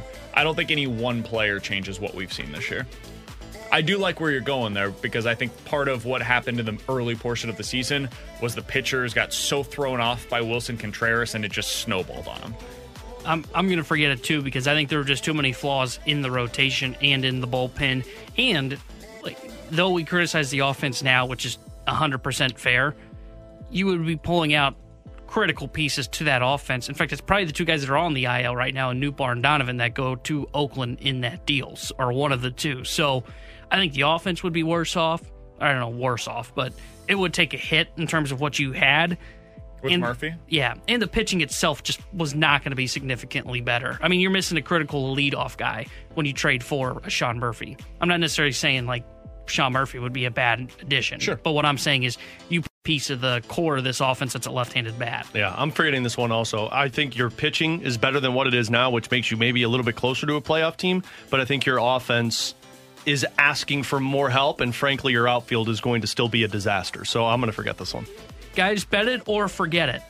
Someone that's in the 6 to 10 range in the original college football playoff rankings will be a playoff team. And just to give you the list of those teams real quick, USC, Penn State, Florida State, Clemson, Washington. That's 6 through 10. The question was what? One of those teams will do what? One of those teams will get to the college football playoff. And it's the top 8 teams, right? 6 to 10. So USC, Penn top State, 4 get Florida in. Yeah, State. no, I did the list. Sorry. I'm going to say forget this one. I don't think so. I have no evidence to back this one up. I just think it's always pretty clear what your top 4 playoff teams are going to be, and I think that's going to be the same this upcoming year. See, I'm betting this because I think Clemson's a playoff team this year. Really? Yeah. I love their quarterback. I said this. It's not Uwe anymore, right? Last week. Yeah, and that's why they're better. They don't have DJ Uiagalelei. He's over in Oregon State ruining that program. Oregon State then is a playoff team. I love what they've got in Klubenik. Klubenik? Is that how you pronounce it? It's Klubenik. Yeah. I love him at quarterback. I think he showed spurts last year, and I think he's a guy that can help them this year. I like him as a secret kind of, or not a secret, a long shot Heisman guy. If you're going to put money down looking for someone that's not going to be the favorite, I love Clemson to be a playoff team. I mean, like the original rankings, like Ohio State, Michigan, we can essentially write off one of those. I know they both got in last year. Very rare that happens, and I don't think Alabama's a playoff team this year. I don't think USC's a playoff team. Florida State, I don't buy. I was going to go with one of the Pac-12 teams, one of USC or Washington. USC would be the one that I would say gets in because of the quarterback. Exactly. I think there's a chance that USC, we talked about this yesterday, where I'm skeptical of that defense being able to get them through the playoff. I don't think that they're a team that can win a national championship, but can they get to the playoff? Maybe. And I think the same thing is true of Washington. So I'll say I'm going to bet this because I think one of those Pac-12 teams will end up in the college football playoff this year. 314-399-9646 is the Air Comfort Service text line from the 618. Guys, bet it or forget it. All other MLB teams not named the Cardinals would fire their manager after a season this disastrous. Oh, I would bet this one. I'm going to forget it. There's a team that's having a similar season up in New York right now. They're not expected to fire Aaron Boone. He's got a track record, though. Fair, but not a postseason success. I think if the Cardinals wouldn't have fired Mike Schilt 2 years ago, I think Ollie would be gone by now. I think the fact that they just recently fired somebody, they're going to give it more grace period because you can't justify firing 2 coaches in 3 years. I agree with that, but I also think that teams are starting to show a little bit more grace to their managers. Buck Showalter, agreed. He's got more of a history than Ollie, but it's been a disaster of a season in New York. I think they know the team wasn't constructed properly. So we're not going to fire the manager to solve a problem that we then create by trying to hire a new manager. Let's keep the manager around. We think they're pretty good. Let's fix the roster. I think the same thing is going to be true in San Diego this year. Disaster of a season. Bob Melvin's a good manager, man. So they're going to keep him around, and they're going to try to construct the roster in a way that works next year. I think the same thing's true in St. Louis as well. So I'm going to forget this. I would forget it too because I kind of agree with everything that BK just said. I do agree with your point though that if the Cardinals hadn't just fired Mike Schilt, if Mike Schilt was running the team, I think he'd be fired. Or if Ollie Marmol had the same tenure in that time frame combined with what Schiltz was, he'd be fired too. But it would be a terrible look right now. Can anybody be fired from their team this year that you would say, "Oh, you got to hire that guy"? Bob Melvin. If they fire him, you'd say, got to get that guy? Bob Melvin's a really good manager, man. One guy that I would consider, I don't think the Cardinals would do it. I like Alex Cora a lot. I think Alex Cora is a really good manager. I do not feel that way about Aaron Boone. Aaron Boone would not be somebody that I would immediately say. You said the name yesterday that I would hire in a heartbeat. Who? Carlos Beltran. Oh, yeah. Because that screams Alex Cora as well. I want to make this clear, though. I would keep Ollie. I think Ollie's a good manager. I do. I think that this year has gone to crap in front of him, and I don't think he has been as good of a manager this year as he was last year. I also think the circumstances have dictated that in a lot of ways as well. Yeah. I don't think that the pieces were available for him to manage the way that he wants to, at least on the pitching side of things. And I think roster-wise, there were too many pieces, and not enough of them ended up performing early in the season, and it set everything back. I'm just very concerned. I know I'm alone in that, though. I'm very concerned with the attitude of the team right now. Yeah. And I think that is my biggest flashing red lights with Ollie is like, hey, if you lose, and I understand it is an abysmal season, but you can't lose your team to this degree. I want to stick on that theme on the other side, Timo, and I want to hear what you have to say about that as well. Because I want to talk about a similarity between the Cardinals and the Padres going into this offseason. And really, all of the teams that we just referenced. The Yankees, the Mets, the Cardinals, the Padres. You could look at some of the other teams in the American League as well that have been disappointing. Cleveland, maybe Boston. All of these teams are going to go into the offseason and say, we got to change something. Maybe even just for change's sake. How does that play into the Cardinals' offseason decisions? We'll talk about it next year on 101 ESPN. We're right back to the BK and Ferrario podcast, presented by Dobbs Tire and Auto Centers on 101 ESPN.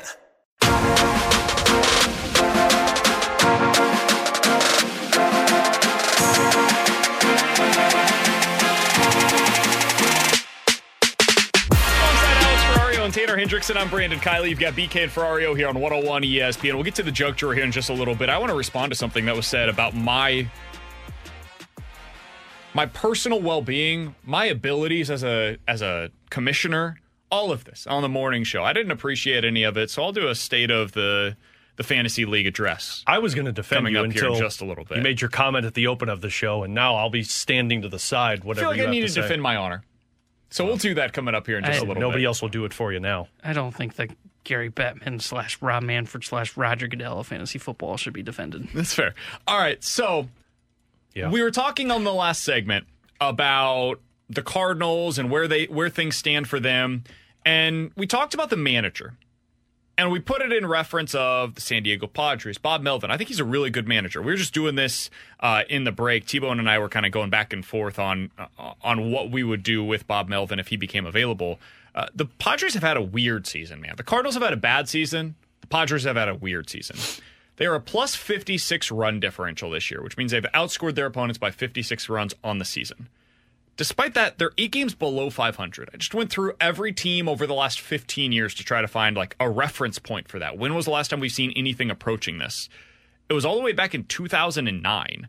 The Toronto Blue Jays outscored their opponents by about 20 runs that season, finished with 75 wins on the year. The next year, they fired everybody, won 85 games, and were a better team. And then that was kind of the start of what we then became to know as the Toronto Blue Jays run in the mid-2010s. But that's where it all kind of started. I don't think the Padres are going to fire everybody because they view this as an outlier season. They think that they're going to be better next year. But T-Bone, you had something that you wanted to mention on this at the end of last segment. What did you have on the Cardinals with their manager and how it plays into all of this? Yeah, I just don't know if, even if Melvin became available, that I would hire him if I'm the St. Louis Cardinals. I know everybody wants an experienced and quote-unquote old-school manager. Melvin's got experience. He's not an old-school manager. He runs by the numbers. But there's something about the reason that this hasn't come together in San Diego that just makes me feel uneasy that I wouldn't want to even pull the trigger on a Bob Melvin for Ollie Marmol swap, if you would call it that, because that's a talented roster. And where we were going back and forth in between the break was maybe it's a roster that has, whether you want to call it, added guys with different personalities, different attitudes around the club, and a Soto. I think it's a powder keg. I kind of agree, but I also think that's the part of the job of the managers to try balancing that, pulling that group together, trying to figure out how do we win as a team. Otherwise, I just don't know what all we're totally... Isn't that the job of the bench coach? Like, don't you bring the bench coach in to be the one that works with the team? I think it's both. I think it's like a combined effort. Because isn't the bench coach Schilt? I mean, he's the third base coach. Okay. In theory, I actually do agree with T-Bone. Like, in theory, I do think that is the manager's job, is you've got to manage the personalities inside of your clubhouse. I do think there are times when your personalities inside the clubhouse don't want to be managed. They don't want to have anybody that actually is able to be in charge of them. Think of the 3 people that we're talking about right now with that team. And I'm not suggesting that you can't win with any of those players. Obviously, those players have done a lot of winning. Manny Machado won with the Dodgers. We've seen Juan Soto win a World Series. Now, Fernando Tatis Jr. is kind of the outlier in that regard. He hasn't done a whole lot of winning, frankly, in his time with the San Diego Padres. That being said, I think when you put all 3 together inside of one clubhouse, I don't know if that's an easy thing to manage. I think Blake Snell, for all of the great things about him, I think he can be a little bit of a difficult player to manage at times. And I think that it's all gone to crap this year. I don't know why. I can't explain it. But I think we have a 20-year history of Bob Melvin being a really good manager, both with Oakland, with Arizona, and now in San Diego. And so I'm going to lean on that history as opposed to the 1-year outlier season of him being really bad this year in San Diego. So that's why I do still view him as one of the better managers in the game, honestly. Despite all of that, we've seen that even with a really good manager, things can go sideways. And so I would just stick with Ollie Marmol because I do think that he can be and is, frankly, a good manager. That being said, things have to change here. And things have to change in San Diego. I think there will be a lot of people, and maybe even inside of that clubhouse or inside of that front office, that say, it didn't go well this year. We need change for change's sake. I think the same thing is going to be true this offseason in New York. I think the same both with the Mets and the Yankees. I think the Red Sox could convince themselves, hey, we need a change. The Guardians, we need a change. There might be different reasons for all of these things, but all of these teams end up in the same spot where they say, we have to change this offseason. And I think one positive, if you're a Cardinals fan, that can come from that is the trade wins could be a little stronger than they have been in recent years. The Marlins could look up and say, we can't compete with the Braves and the Phillies with just pitching. We got to get some better hitters in here. We got to find a way to compete. The Padres might look up and say, man, we had this great rotation, but it was so fragile because of injuries. And now we just lost Blake Snell. Maybe we should try to reconstruct this roster a little bit. The Yankees are going to try to find something that is creative to be able to get out of their current predicament because they don't have a whole lot of options right now available to them on the market. White Sox, same thing. They got to change everything, dude. They got to tear that thing down to the studs. I think we're going to see a whole hell of a lot of trades this offseason, and that might be a good thing for St. Louis. Yeah, and that's where the nobody should be untouchable on this roster conversation comes into play, because if there are teams making changes all around Major League Baseball, you need to be involved with all of those phone calls. Now, I'm not saying making deals, make 5, 6, 7 deals, but what I'm saying is you need to be talking to everybody so that if the right guy becomes available, I don't think it's going to happen, but if the White Sox blow that up, if Luis Robert and Dylan Cease become available, you need to be making some phone calls, rather than standing to the side and saying, well, we got a good core in place, let's just go sign a starting pitcher and we'll be good to go. No, that might be a side issue on top of a bigger issue on your internal roster right now. So I'm going to be listening to everything taking place if I'm the Cardinals, because teams are going to be changing, and that's a good thing for you. And the Cardinals are in the spot to where they can be a team that could benefit from this because of all the pieces they have. Granted, with that being said, if they run out the same untouchable list that we were hearing about the deadline, they're just going to be a team that's going to be sitting on the sidelines watching everybody else do the trades. They're going to be the fan watching all the boats sail by in these trade wins and not be a boat that's on the water making these trades happen. So that's where, to your point, I 100% agree with you. Again, I'm not trading a Nootbaar for like a Woo or someone like that. It's going to have to be changer. Like a Dylan Cease becomes available, and then you become more involved in those trade conversations. And I think they can benefit from that. I'm fascinated to see what some of these teams do, especially a team like the Marlins, who have a ton of young pitching and are going to have to look to upgrade their offense. I don't know if Cleveland falls into this same category. They've got pitching, but I don't know if they have a guy like I pinpoint and go, I'd like him if you give up X. But I think some of the problem with the Cleveland guys is that they are so good and so young and so cost controlled that it's going to cost you everything to get any of them. The Seattle problem. But even more so. Like, they're even better than some of the Seattle pitchers that we've talked about, not named Logan Gilbert, and they're so young and had prospect pedigree. And coming from that system, they're probably going to be good pitchers. Cleveland just at a kind of the way that the Cardinals do with position players. If you're a Cleveland pitcher, I'm pretty sure you're going to be good because they've done it with so many different dudes over the years. So it's going to be hard to be able to find any of those guys that become available that you are willing to part with what it's going to take to get them. Yeah, and maybe too, like, I just had a name pop in my head, and I'd have to look and see what his contract status is. But maybe you do even target a guy that is on a contract that is viewed as bad on the books for a team. And the name that kind of popped into my mind, and they're not even a team in this conversation, is like a Hyun-Jin Ryu with the Toronto Blue Jays. Something like that, to where a team is looking that even as a contender. Or Alek Manoah from Toronto. Yeah, is even a contender. I thought about him the other day. That is looking to just say, okay, can we reallocate this money somewhere? And maybe that's where the Cardinals get involved in trade conversations. I think you need to be involved in trade conversations for pitchers/position players. I think if a team is willing to move on, that's why I bring up the White Sox. I don't think they will, but I don't know who's taking over. If they want to start this from scratch, if Luis Robert is available, you're making calls about it. Well, if Luis Robert is available, now you're talking Jordan Walker. That's what you're talking about with him. Are you willing to consider that? No, but maybe there are more pieces that I can give up in my system that doesn't include him. Yeah, I think they're saying, give us the crown jewel of your system, and that's the starting point. Yeah. And then we can talk from there. I just don't think you should limit yourself to saying, let's just get a pitcher that's available. Like, yeah, get a pitcher if they're available, but you might need to shake some things up on the position player side. If it hasn't been working with the group that you've got, maybe it's time to shake it up a little bit. I don't think you need to go look for a position player. Center field would be the one spot that I would consider. I don't think you need to look. I think if something falls in your lap, do not just say, no, we're good. Sure. I guess I would agree. Like, if another Goldie/Arenado fell in your lap, I would be on board with that. But I don't think... What if Jose Siri became available from the Tampa Bay Rays? Now, see, he's a guy like I could see that where you could target him, because that is I agree with you what you said. Center field is probably one that they should be exploring. So like that one, I would say, yeah, okay. But like if it's like, oh, hey, we can go get another second baseman, or we can go get a left fielder, I'd say, why? Center field's the only one that I say is on the want list. I don't know if I'd put it on the need list, but it's definitely on the want list. And if a guy like that became available, yeah, I could target him. I don't think this guy would be available either, but I'll go back to, because I brought him up in the past, Ketel Marte. I know he just signed and he's through 27 and Arizona's doing well right now, but do they decide to do something a little different if it doesn't go well for them at the end of the season? All of these are conversations the Cardinals have to have internally. Yeah, I'd be calling everybody saying, what's the deal? You moving somebody? Because what the Cardinals might do is they might trade some of their position player core and then go acquire more position players from another team. Like what you did at the deadline allows for some of that.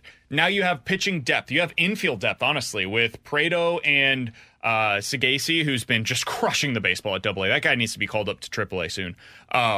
But with what those guys have done, you now can use them as trade assets as well. Or you can trade from your middle infield depth and continue to filter or fill up from within, and those guys can become pieces that help your Major League roster next year. So the teams around Major League Baseball that have been incredibly disappointing this year, I think they're all going to factor into what the Cardinals decide to do this offseason, whether it's via trade with those teams making trades elsewhere, the free agent market, all of those teams being interested in these free agent pitchers.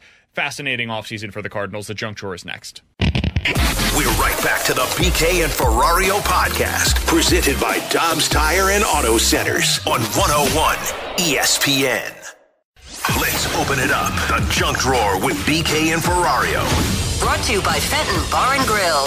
Best trashed wings in Missouri. Dine in, carry out, 7 days a week.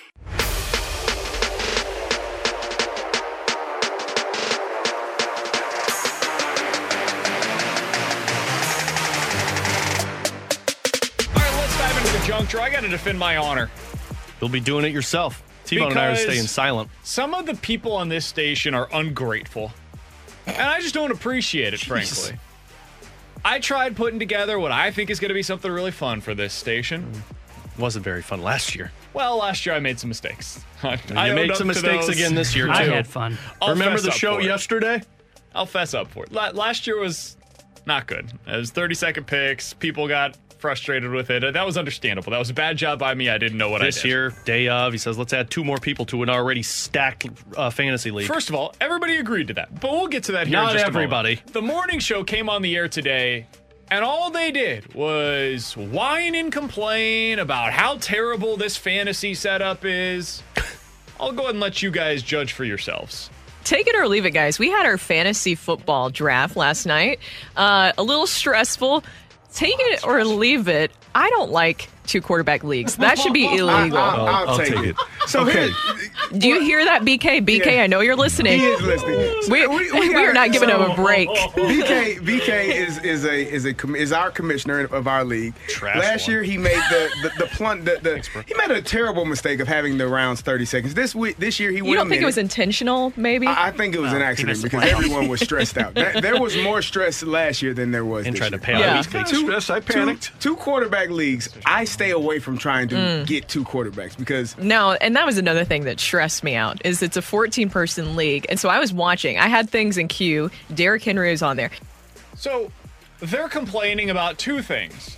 One, and that it's not a 2 quarterback league. That is very specific. Let's be clear here. It's a super flex league, which means you can start 2 quarterbacks if you want to, or you can start another position if you want to miss out on points. By all means, start a running back in that super flex spot. Well, yes, it's a 14-team league because 2 people didn't respond to the text message, and we decided to be inclusive. So Jackson and... No, we didn't decide to be inclusive. I asked the group text, and nobody else said no besides the 2 of you who hate everybody that's around. That's fair. I just like fun. At least you were honest and upfront about it. Yeah. You guys both said from the beginning, I don't want to have these 2 in the league. They messed up by not responding. Fair. No harm, no foul. If everybody else in the group text on this station said the same thing, we wouldn't have included them because then majority rules and I'll listen to what the group is saying. But nobody else did. Everybody else said, yeah, it's fine. Go ahead and let them in. We'll do the 14 teams. I said how many times before the league, hey, I think that it would be good to do a super flex league because it makes quarterback more valuable. If you guys have a problem with that, if you don't want to do it, let me know and I'm happy to nix it. We do not have to do that. Nobody once even brought it up as an issue. People said it sounds like it would be fun. Because we thought it was a 12-person league. When it became a 14-person league. I asked if people wanted to add the 2 people. Yeah, well, look, this is on the league. Not you 2, but the rest of the people that are complaining about it. This is on you if you're upset about what happened yesterday. I can be upset about adding 2 last minute. Frankly, I still am. But well, you got the number 2 overall pick, so of course you're feeling good. But hey man, people are upset with their teams. That's on them for being bad drafters, not for me messing up with stuff. Just because Kerry got an F on his draft report card this morning. Damn. Not our He's problem. The one you want to be calling out right now? Yeah. Ooh, hey, listen, man. Here's my issue. Kerry's a little biased to the running backs as I saw run in the draft yesterday. Well, you aren't, as I saw in the draft yesterday. Yeah. Here's my issue. Jackson complaining about the Superflex League. Did he, though? I've not heard audio. He did, Jackson. according to the text line, and I'm going to take them for their word because they're very intelligent individuals, but Jackson was complaining about the league. That's where my issue comes into play. And you heard Rockio with that little snark comment in the back. The two guys that came in late have problems with the league. Then you shouldn't have been in it. I do think we have Rob Manfred as our commissioner. But I will support our commissioner and not defend the morning show when it is, I didn't like the super flex. Well, guess what? You could have said you didn't like it when he sent the group text. I said That's this a month ago. It's been a month of everybody knowing what the fantasy league was going to be. Somebody on the text line said, being a commissioner isn't this hard, BK. You've messed up in back-to-back drafts. How hard is it to not tell the others in the league that it's going to be super flex? Time for you to resign. I did. I told them a month ago, hey guys, I think that it would be smart for us to go to a Superflex league because when you don't have that, the least important position on your roster in a typical fantasy league is quarterback because there is so much replacement value available every week on the waiver wire.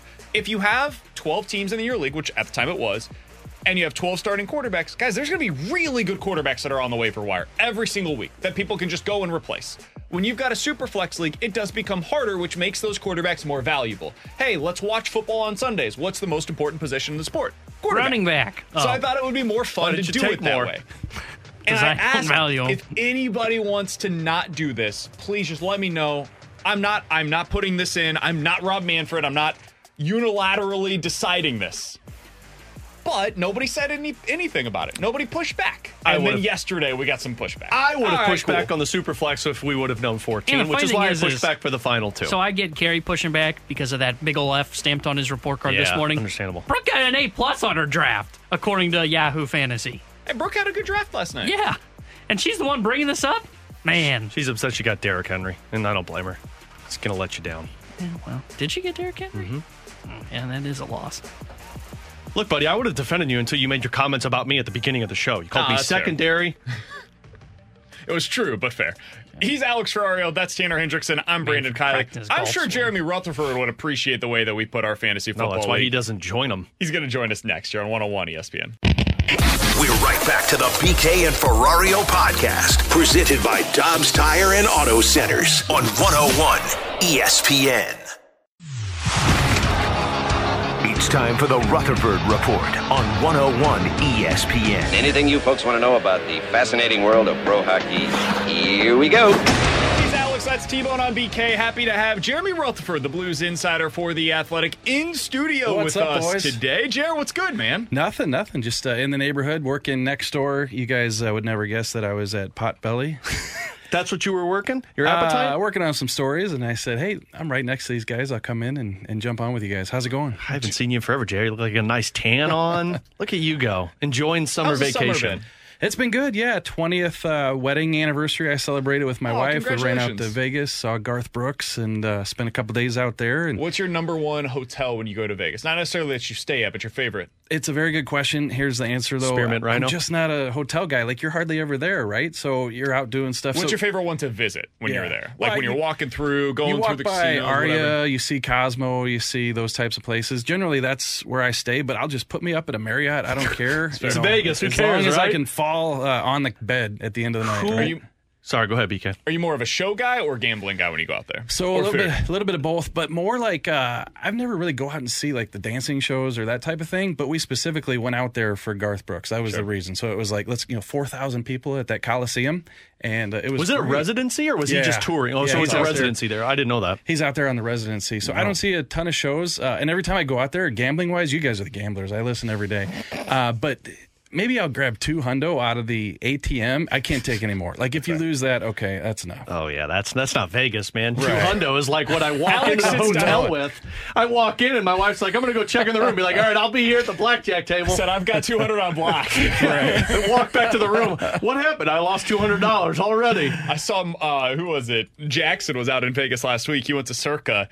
And I saw a video of him on TikTok, and he said, all right, I'm going to go play blackjack. I've got $100. I'm ready to go. And 4 minutes later, he was back and had another video. I lost it on two hands. Sounds about right. I'll never forget. We went for my brother-in-law's bachelor party, and he left the first night. Like, he went back to his room at 8 o'clock, and he was pissed. And I'm like, what happened? Talked to him the next morning. Apparently, he thought he was at a 25-cent slot machine, and it was a $25 slot machine. And how do you make that mistake? That's what I told him. I said, how much were you drinking to not realize that cent sign was a dollar sign? So that's how Vegas went for him. That's good.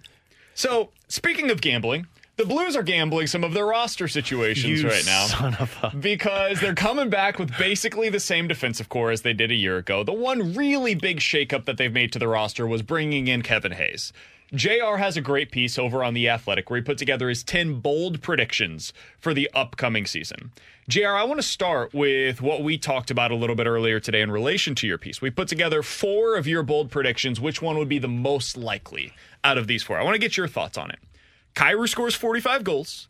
Neighbors is a second-line forward. Perunovic plays 70 games, or Benner has the .915 save percentage. Of those 4, which one do you think would be the most likely? Most likely. Okay, so Kyrou getting 45, even though I boldly predicted it, sure. That's a lot, right? And if they want him to play a more all-around game, it's going to be tough to get to 45, even though I think he'll be that guy one day. Neighbors, I think the opportunity's there. I think that if they decide that they want to have a heavy-hitting fourth line, Blake can be on that fourth line. Bennington, the save percentage, that was a hard one to predict, to say he's going to be at a .915 because it's not all up to him, if the defense isn't good. What was the other one? The fourth one? It was Perunovic played 70 games. Yeah, so that one's going to be tough because there's just so much depth, 8 or 9 guys deep. So if you give me those 4, I'm going to say the best chance for one of those to happen is Neighbors playing on the second line. That's what I'm talking about, I didn't know. I wasn't listening earlier. I'm sorry. You know not to agree with him on this show. Alex, you should have texted me. Give me a heads up also, on this. he didn't say it was he said Jake Neighbors is playing with Robert Thomas this season. I said he has a chance to. I said I'm going to take what JR said. I'm going to make it even 45. bolder. JR, I don't think I'm crazy here. You tell me if you disagree. And I have some ridiculous ideas. JR, you know what to do here. Jake Neighbors does something really well, which is he creates space for his line mates. He's a guy that is willing to go to the front of the net. And we know how Craig Berube likes to construct his lines, right? He likes to have a guy that can shoot, a guy that can distribute down the middle, and he likes to have a space creator on one side as well, where that guy's going to be at the front of the net.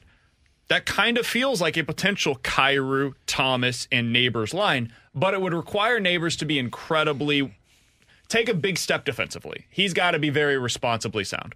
Is that crazy to think that Neighbors could finish as the top line left winger with that line? Did he just BKO Neighbors? Mm-hmm. Yeah, that's what he did. Yeah, Neighbors will be in Springfield by the middle of the season. Thanks, Brandon. Neighbors. Here's what I think about Neighbors. Think about he went back to junior, right?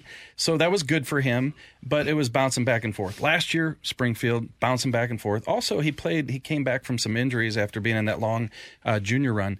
So I think the fact that he's healthy, at least as I know he is, and the fact that he has a potential role on this team, now it's a matter of where do you fit him. And I think to your question, you ask about his defensive play. I think that he's reliable. I think he can be that guy. Now, could he be a top guy and play with a Thomas and a Kyrou? I think that he could in a pinch, but I don't know what Craig Berube is going to do with the lines coming into camp, but I put Buchnevich with Thomas and Kyrou, and I think that it's going to give Neighbors some credit and comfort playing with a guy like Schenn. So if Schenn's in the middle of that second line, that's part of the reason why I feel that Neighbors could be a fit there. Hey, and listen, I'm not saying for 2 months, 3 months of the season. I just think that he's going to get an opportunity there.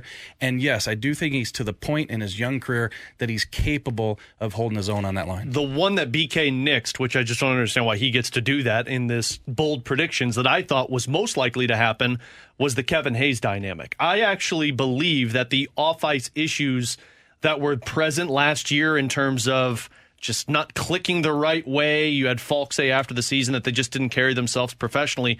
I feel like a Kevin Hayes and really an Oscar Sundqvist now fixes that issue. Yeah, I think it's a great point. And you know what? Just the old cliche, how the sausage is made. Listen, I felt it was time for a Blues article. I wanted to write one this week, and I felt like, hey, it's not quite time for the 10 bold predictions, but I'm going to sit down. So, you got a blank screen, and you got a cursor, and you've got fans out there who like Bennington, don't like Bennington, think Neighbors going to be great, think he's not going to be great. And so when you sit down and the cursor's blinking, what do I write here? And the things that came to mind, are like a Kevin Hayes. And just my dealings with him so far and talking to people about him, they say he's great. And I know before last year became a big deal, that locker room, I just knew it didn't mesh. mesh. There weren't guys in there that got along. Never felt the same. Yeah, never felt the same. And so when Kevin Hayes comes in here, I just spent an hour over at Matthew Tkachuk's house this morning, and he's related, by marriage to Kevin Hayes. And when we finished the interview for the story I'm writing about Matthew, I said I get a feeling that Kevin Hayes is going to be a good fit here with the St. Louis Blues. And Matthew and his I don't say accent, but he says, "Oh yeah, it'll be fine, be fine,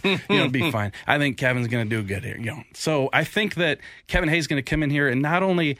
We'll see what happens on the ice. I don't want to get too far ahead of myself and promise that this is going to be a good player, and then in 2 months people say, yeah, that's not working out. But in terms of coming into the locker room and making people gel, you're right. Him, Sundqvist, guys like that, those are going to be the glue guys.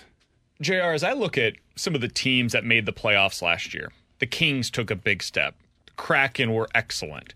You look at the Winnipeg Jets. I think everybody's been trying to say this is the year that they rebuild for like the last 5 years. Minnesota continued to be a 100-win team despite the big money that is now on the books for players that are not there anymore. What's the case for the Blues? Well, if you were just saying, hey, optimistic Blues fan, you just went through a crap Cardinals season, coming off of a crap Blues season, the optimistic case for the Blues heading into this season is what? Yeah, so when I look at the Blues, I think the word retool. And every time I find myself saying that, it kind of comes with not going to make the playoffs. And I don't want to sit here and say to you guys, why not the Blues? Why can't they make the playoffs? Well, we saw it last year, right? The defense is the same coming back. And until we get 2-3 months into the season and it's playing a lot better, I'm not going to buy it. I'm just not going to buy that this is a good defensive team until we see it. So when you think to yourself, is this a playoff team? The answer's got to be no. It's just this is not a team that I think can compete for the Stanley Cup or even a second or third round. But then when you look at the teams involved in the Western Conference and you realize they have issues too, and you mentioned a couple of them, at least I can tell myself that the Blues, if certain guys play well, and if these guys who have something to prove, like a Vrana, like a Kapanen, like a Kevin Hayes, these defensemen who've been ripped for 12 months, show some pride and play better hockey, that this can be a team, and I'm going to give you best case scenario in my mind, is in that wild card conversation. So do they slip up and play better and play third in the Central? They could. But what I'm going to say is this is a team that can be in the wild card conversation going into the season. And let me tell you, it can go both directions. It can go, they can play well, and this could be the 27th team in the NHL standings. But as we are a couple weeks out from training camp, I feel this is a team that you shouldn't say can't make the playoffs. I think that they have a chance if some things go as at least Doug Armstrong expects. One more for me, JR.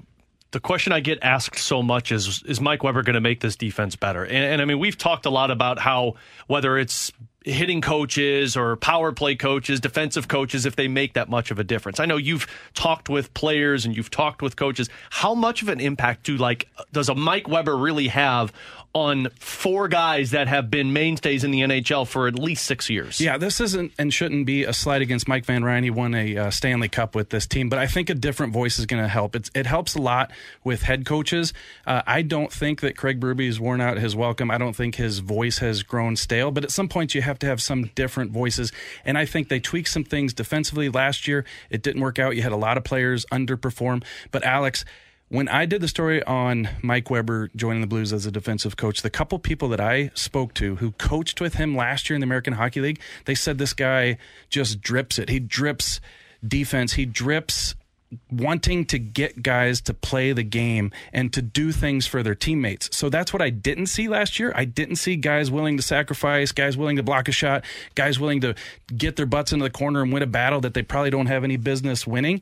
And they said that Mike Weber, and he's got some banged up knees, that's kind of why his career ended, but he's the type of guy who will get out there in the drills and he'll be the most obnoxious looking guy out there because he's trying to show these guys what he wants from them. So I haven't seen it yet in person. I've just talked to the guys that coached with him last year, but they say he gets involved in the drills as much as he can. He wants to show these guys what he wants from them. And the number one thing that he's going to bring to this defense isn't so much going to be the scheme or all of a sudden they're going to be number 2 in the league in terms of goals against, but he's going to build a defense where guys want to play the game and want to play for each other. I'm looking forward to the Blues having a team that has great chemistry because of Kevin Hayes, where Jordan Kyrou is scoring 45 goals, Jake Neighbors is a second line forward, and where Jordan Binnington, because the defense isn't better in front of him, Vezina. has a .915 save percentage this season. Oh, that's the bigger. Blues that I'm looking forward to because I read over in The Athletic that it will be so.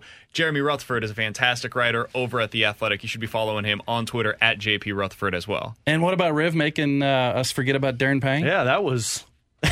I'm surprised that one wasn't number one, just to see how Jamie reacted. Yeah, right away I just say, sorry, Panger, if you're reading this. I am not. No, text Jamie's going to from be him. amazing. Yeah. He's going to Yeah. do a Can't wait for fantastic that. job with that. Thanks, boys. JR, appreciate the time as always. We'll be talking with Jeremy Rutherford weekly throughout the Blue season, and what, fingers crossed, we deserve this here in We St. need Louis. this. Will be a better Blue season this year, so looking forward to that. Coming up next, I owe Alex an apology. I'll explain it next year on 101 ESPN. We're right back to the BK and Ferrario podcast, presented by Dobbs Tire and Auto Centers on 101 ESPN.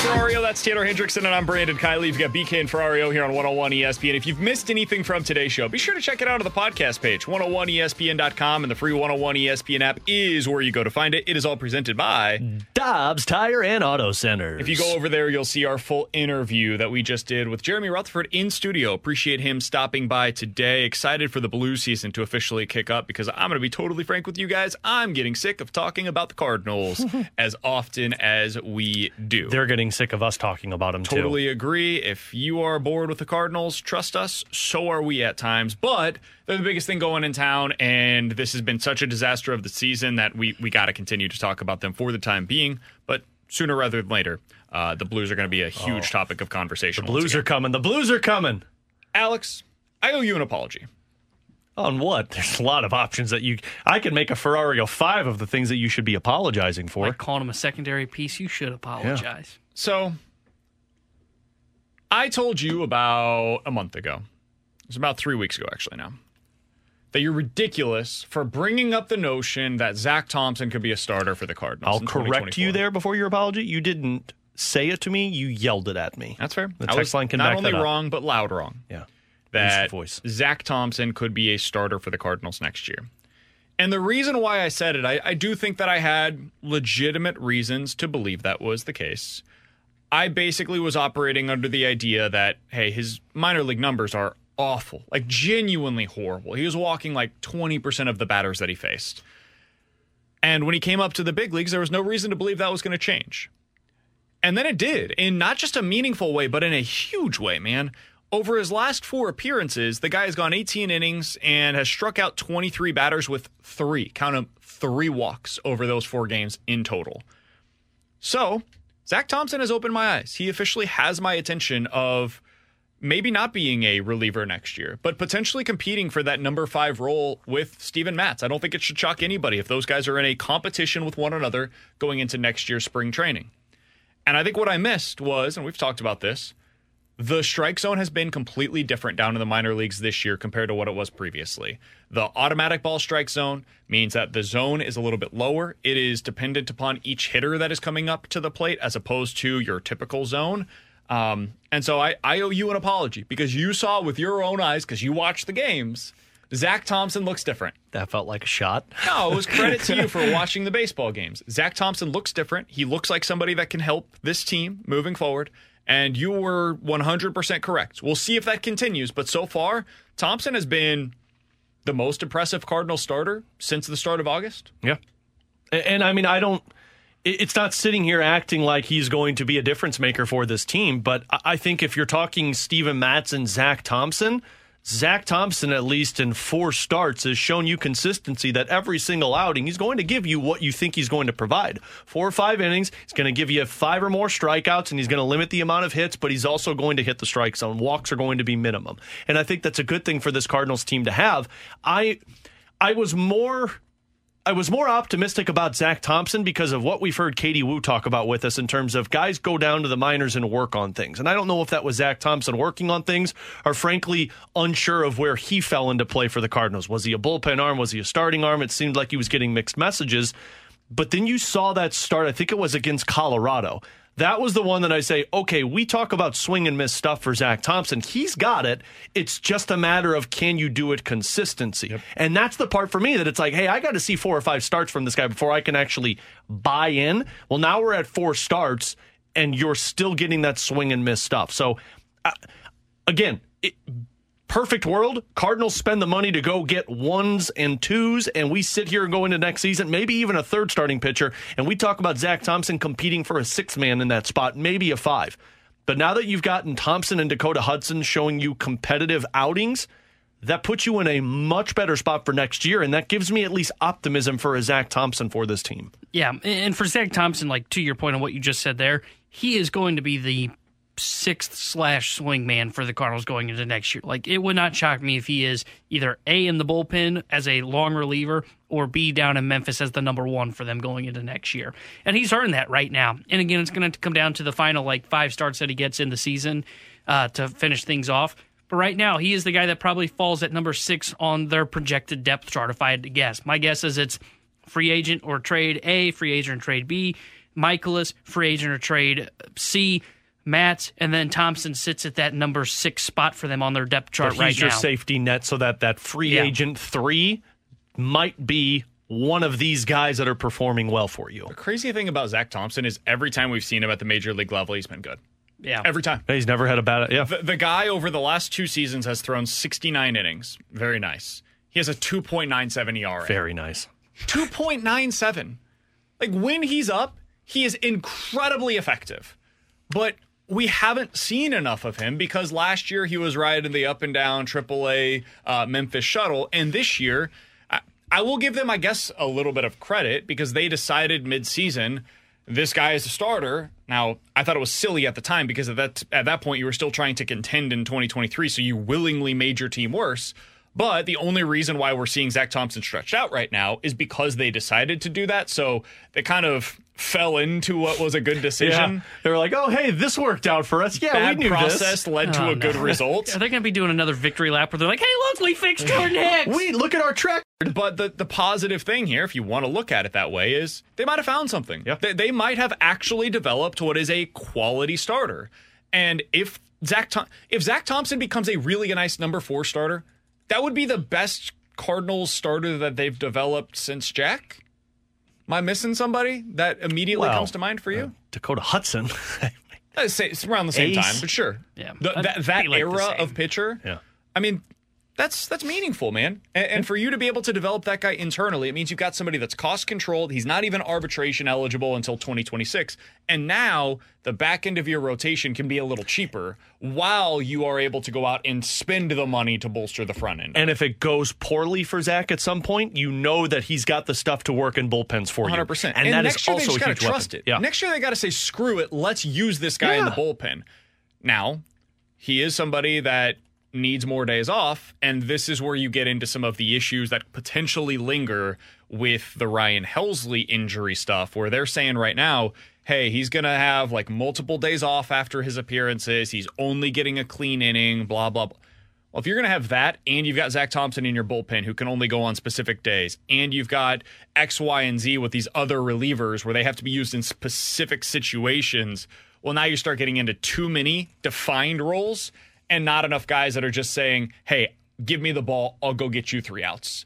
And that's what this Cardinals team needs in the bullpen, and that's why they got to continue to bolster it going into next season. We're getting into some NFL quick hitters next here on 101 ESPN. You're an idiot. You're an absolute 100% total idiot. We're right back to the BK and Ferrario podcast, presented by Dobbs Tire and Auto Centers on 101 ESPN.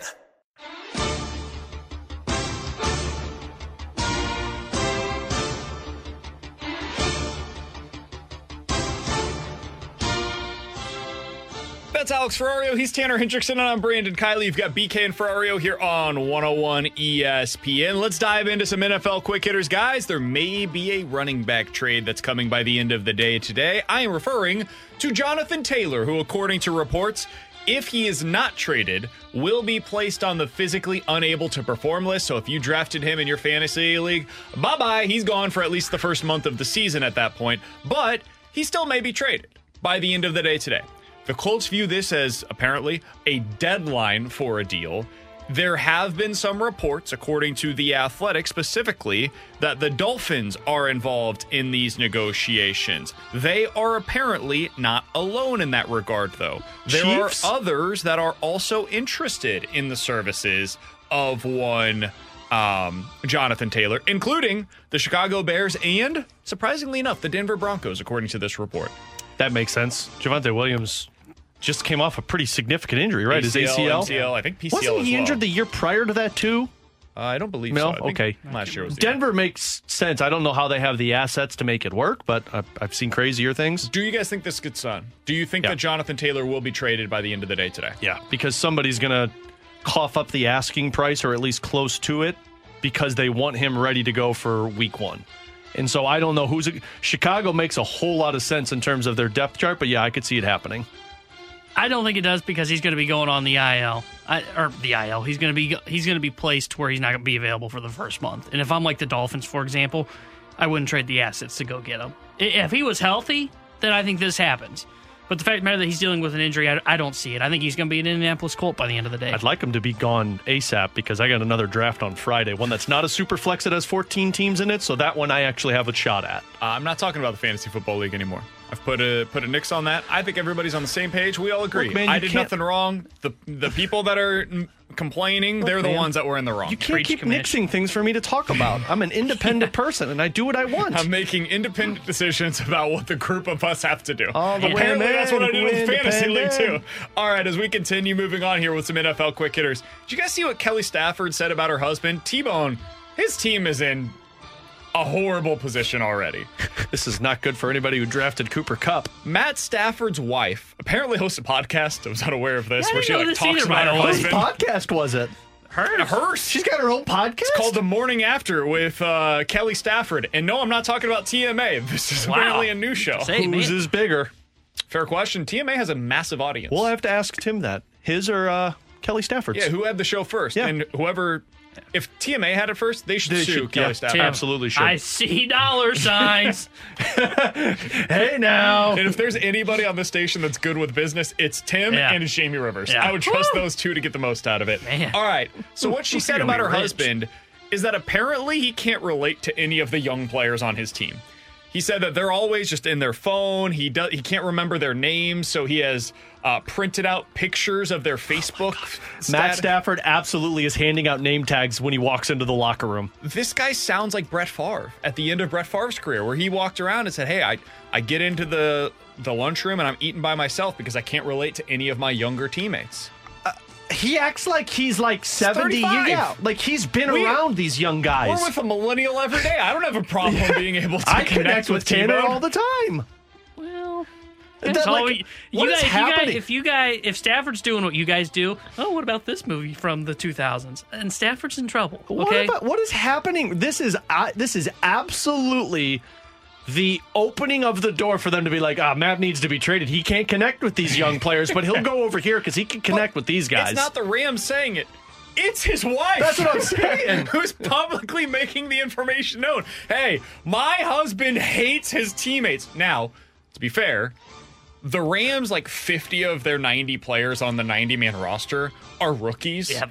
So it's totally understandable that he doesn't recognize anybody in the room right now because all of them are new. But you don't Every single one of them. But you don't need to recognize the dude you're going to be throwing the ball to all season. Cooper Kupp. That's who you need to recognize. That's the funny thing about this is like most of his weapons, they're the same. Have been there for like 3 years. His tight end Cam is the Akers exact same. Has been there since Stafford's been there. Cooper Kupp's been there since Stafford's been there. Van Jefferson's been there. Hell, Skronik's been there since Stafford's been there. And I didn't even mention his tight end Higbee. And his head coach is still the same. Like, what are we doing, Kelly? Man. His wide receivers are all pretty old, to be honest. Yeah. Van Jefferson, and not like old by like Old our like standards. football terms. For football standards. Ben Skowronek, Van Jefferson, Cooper Kupp, DeMarcus Robinson, who's been in the league for like 7-8 years now. Tutu Atwell, who was a rookie, 3 years ago now? Yeah, And then stinks. Tyler Johnson. Isn't his offensive line the same, too? Well, I mean, he may not want to friend them because they're going to get him But killed what I'm saying this is the guys he works with on a daily basis, you know them all.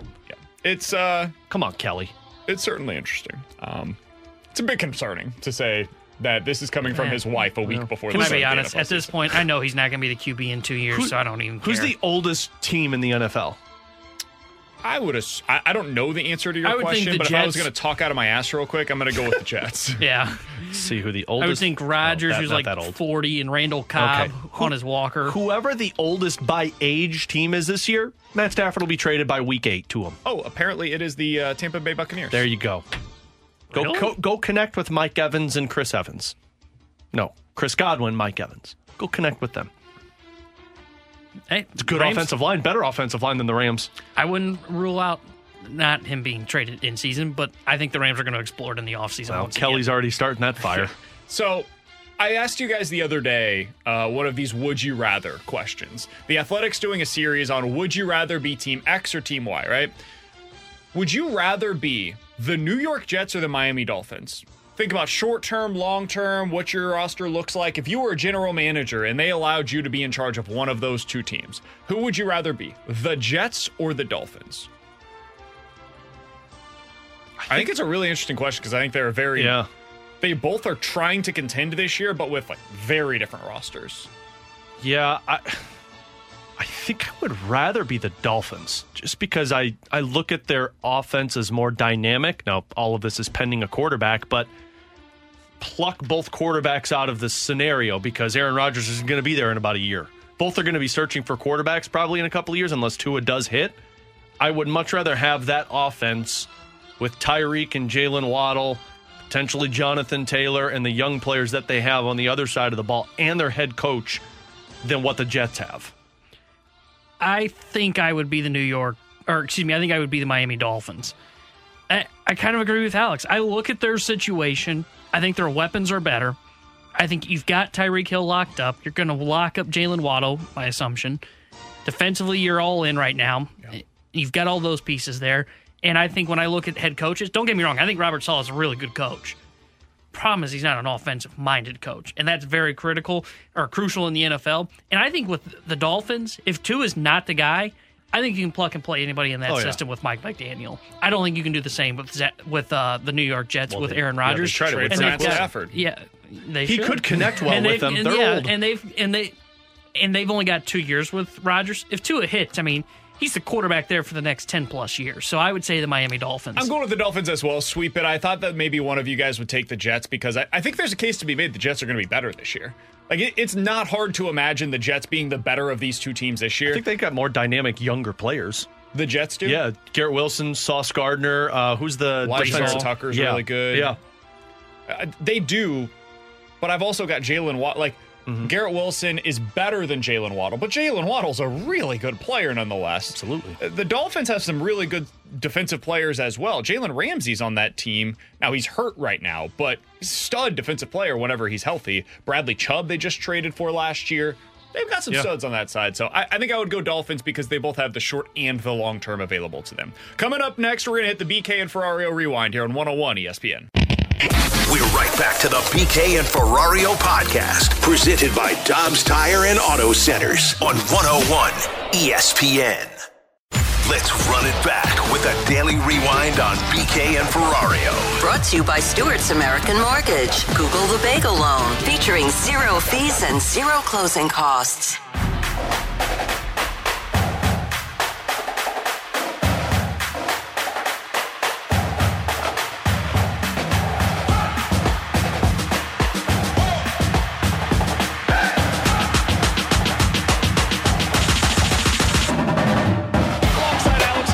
BK. If you missed anything from today's show, check it out on the podcast page. Also, you should join us and Bud Light for Blues and Brews on Friday evening, September the 22nd at Anheuser-Busch Brewery. You get fired up for the blues season at the outdoor street party that features live music from country music star Chris Lane and local blues musician Marquise Knox. You can also see some appearances by blues players. There'll be alumni, food trucks, blues merch, and so much more. Get your tickets right now for Blues and Brews on September 22nd. More details at 101ESPN.com. All right, boys, let's finish today's show where we began, which is by looking back to last night's game. You had Blake Snell on one side, you had Wayno on the other. First of all, an absolute disaster for the Cardinals not to be able to give their offense to give no chance to Waino to win that one. Just a disaster. And this offense has been an atrocity now for the last 12 games. They've scored 13 runs in their 10 losses in that stretch. On the Blake Snell side of things, Alex, we've talked so much about the pitching market that's available this offseason. Last night was a reminder for me as to why he's like third on my list of the free agent pitchers that are available. I'd rather go Yamamoto. I would rather go Aaron Nola. Nola is my number one with a star next to his name. Snell's lack of command is just so concerning to me when I'm going to be giving him a long-term contract. And we saw that even against the Cardinals offense last night. Yeah, lack of command and just insecure about him being available from start to finish of the season. And that's where Aaron Nola comes into play for me and why he has been number one and will be number one on my wish list. I know he's going to be there for at least 30 games next season for me. And I think that's important for a team that, one, needed a lot more consistency from their starters, and two, somebody who has the experience that Aaron Nola has in terms of stepping into a team to help them get back into winning mindsets. Yeah, and look, I've been a guy that's been on the radio here and been saying, I would go after Blake Snell after seeing him last night in person, and I've watched a couple of his starts from the San Diego perspective late at night. He definitely feels more of not the Cardinals' cup of tea because there is so much risks to, if the stuff diminishes, he could be an awful contract. But if it's like a 3-year deal, if he's willing to take more money and you could go shorter on term, 3 years, 2 year with an option, I would still be interested if I'm the St. Louis Cardinals. But I think they're going to be looking more secure. Aaron Nola, the guy that just screams security for the St. Louis. Yeah, I think they've been scouting Yamamoto for a reason, like every team is. But I think Nola's going to be that priority number one for a Cardinals team. And then if that doesn't work, then we drop back to see if Yamamoto's a possibility. Any predictions on what we'll see from Zach Thompson tonight? Lefty going up against what is a star-studded but underperforming Padres lineup? I think you're going to see the same. I think you're going to see somebody who could give them 4 or 5 innings, and I think you'll see somebody who gives them about 5 to 7 strikeouts. I think we have a disappointing night from Thompson. Okay. My gut tell, and it's not like oh, he's not a starter.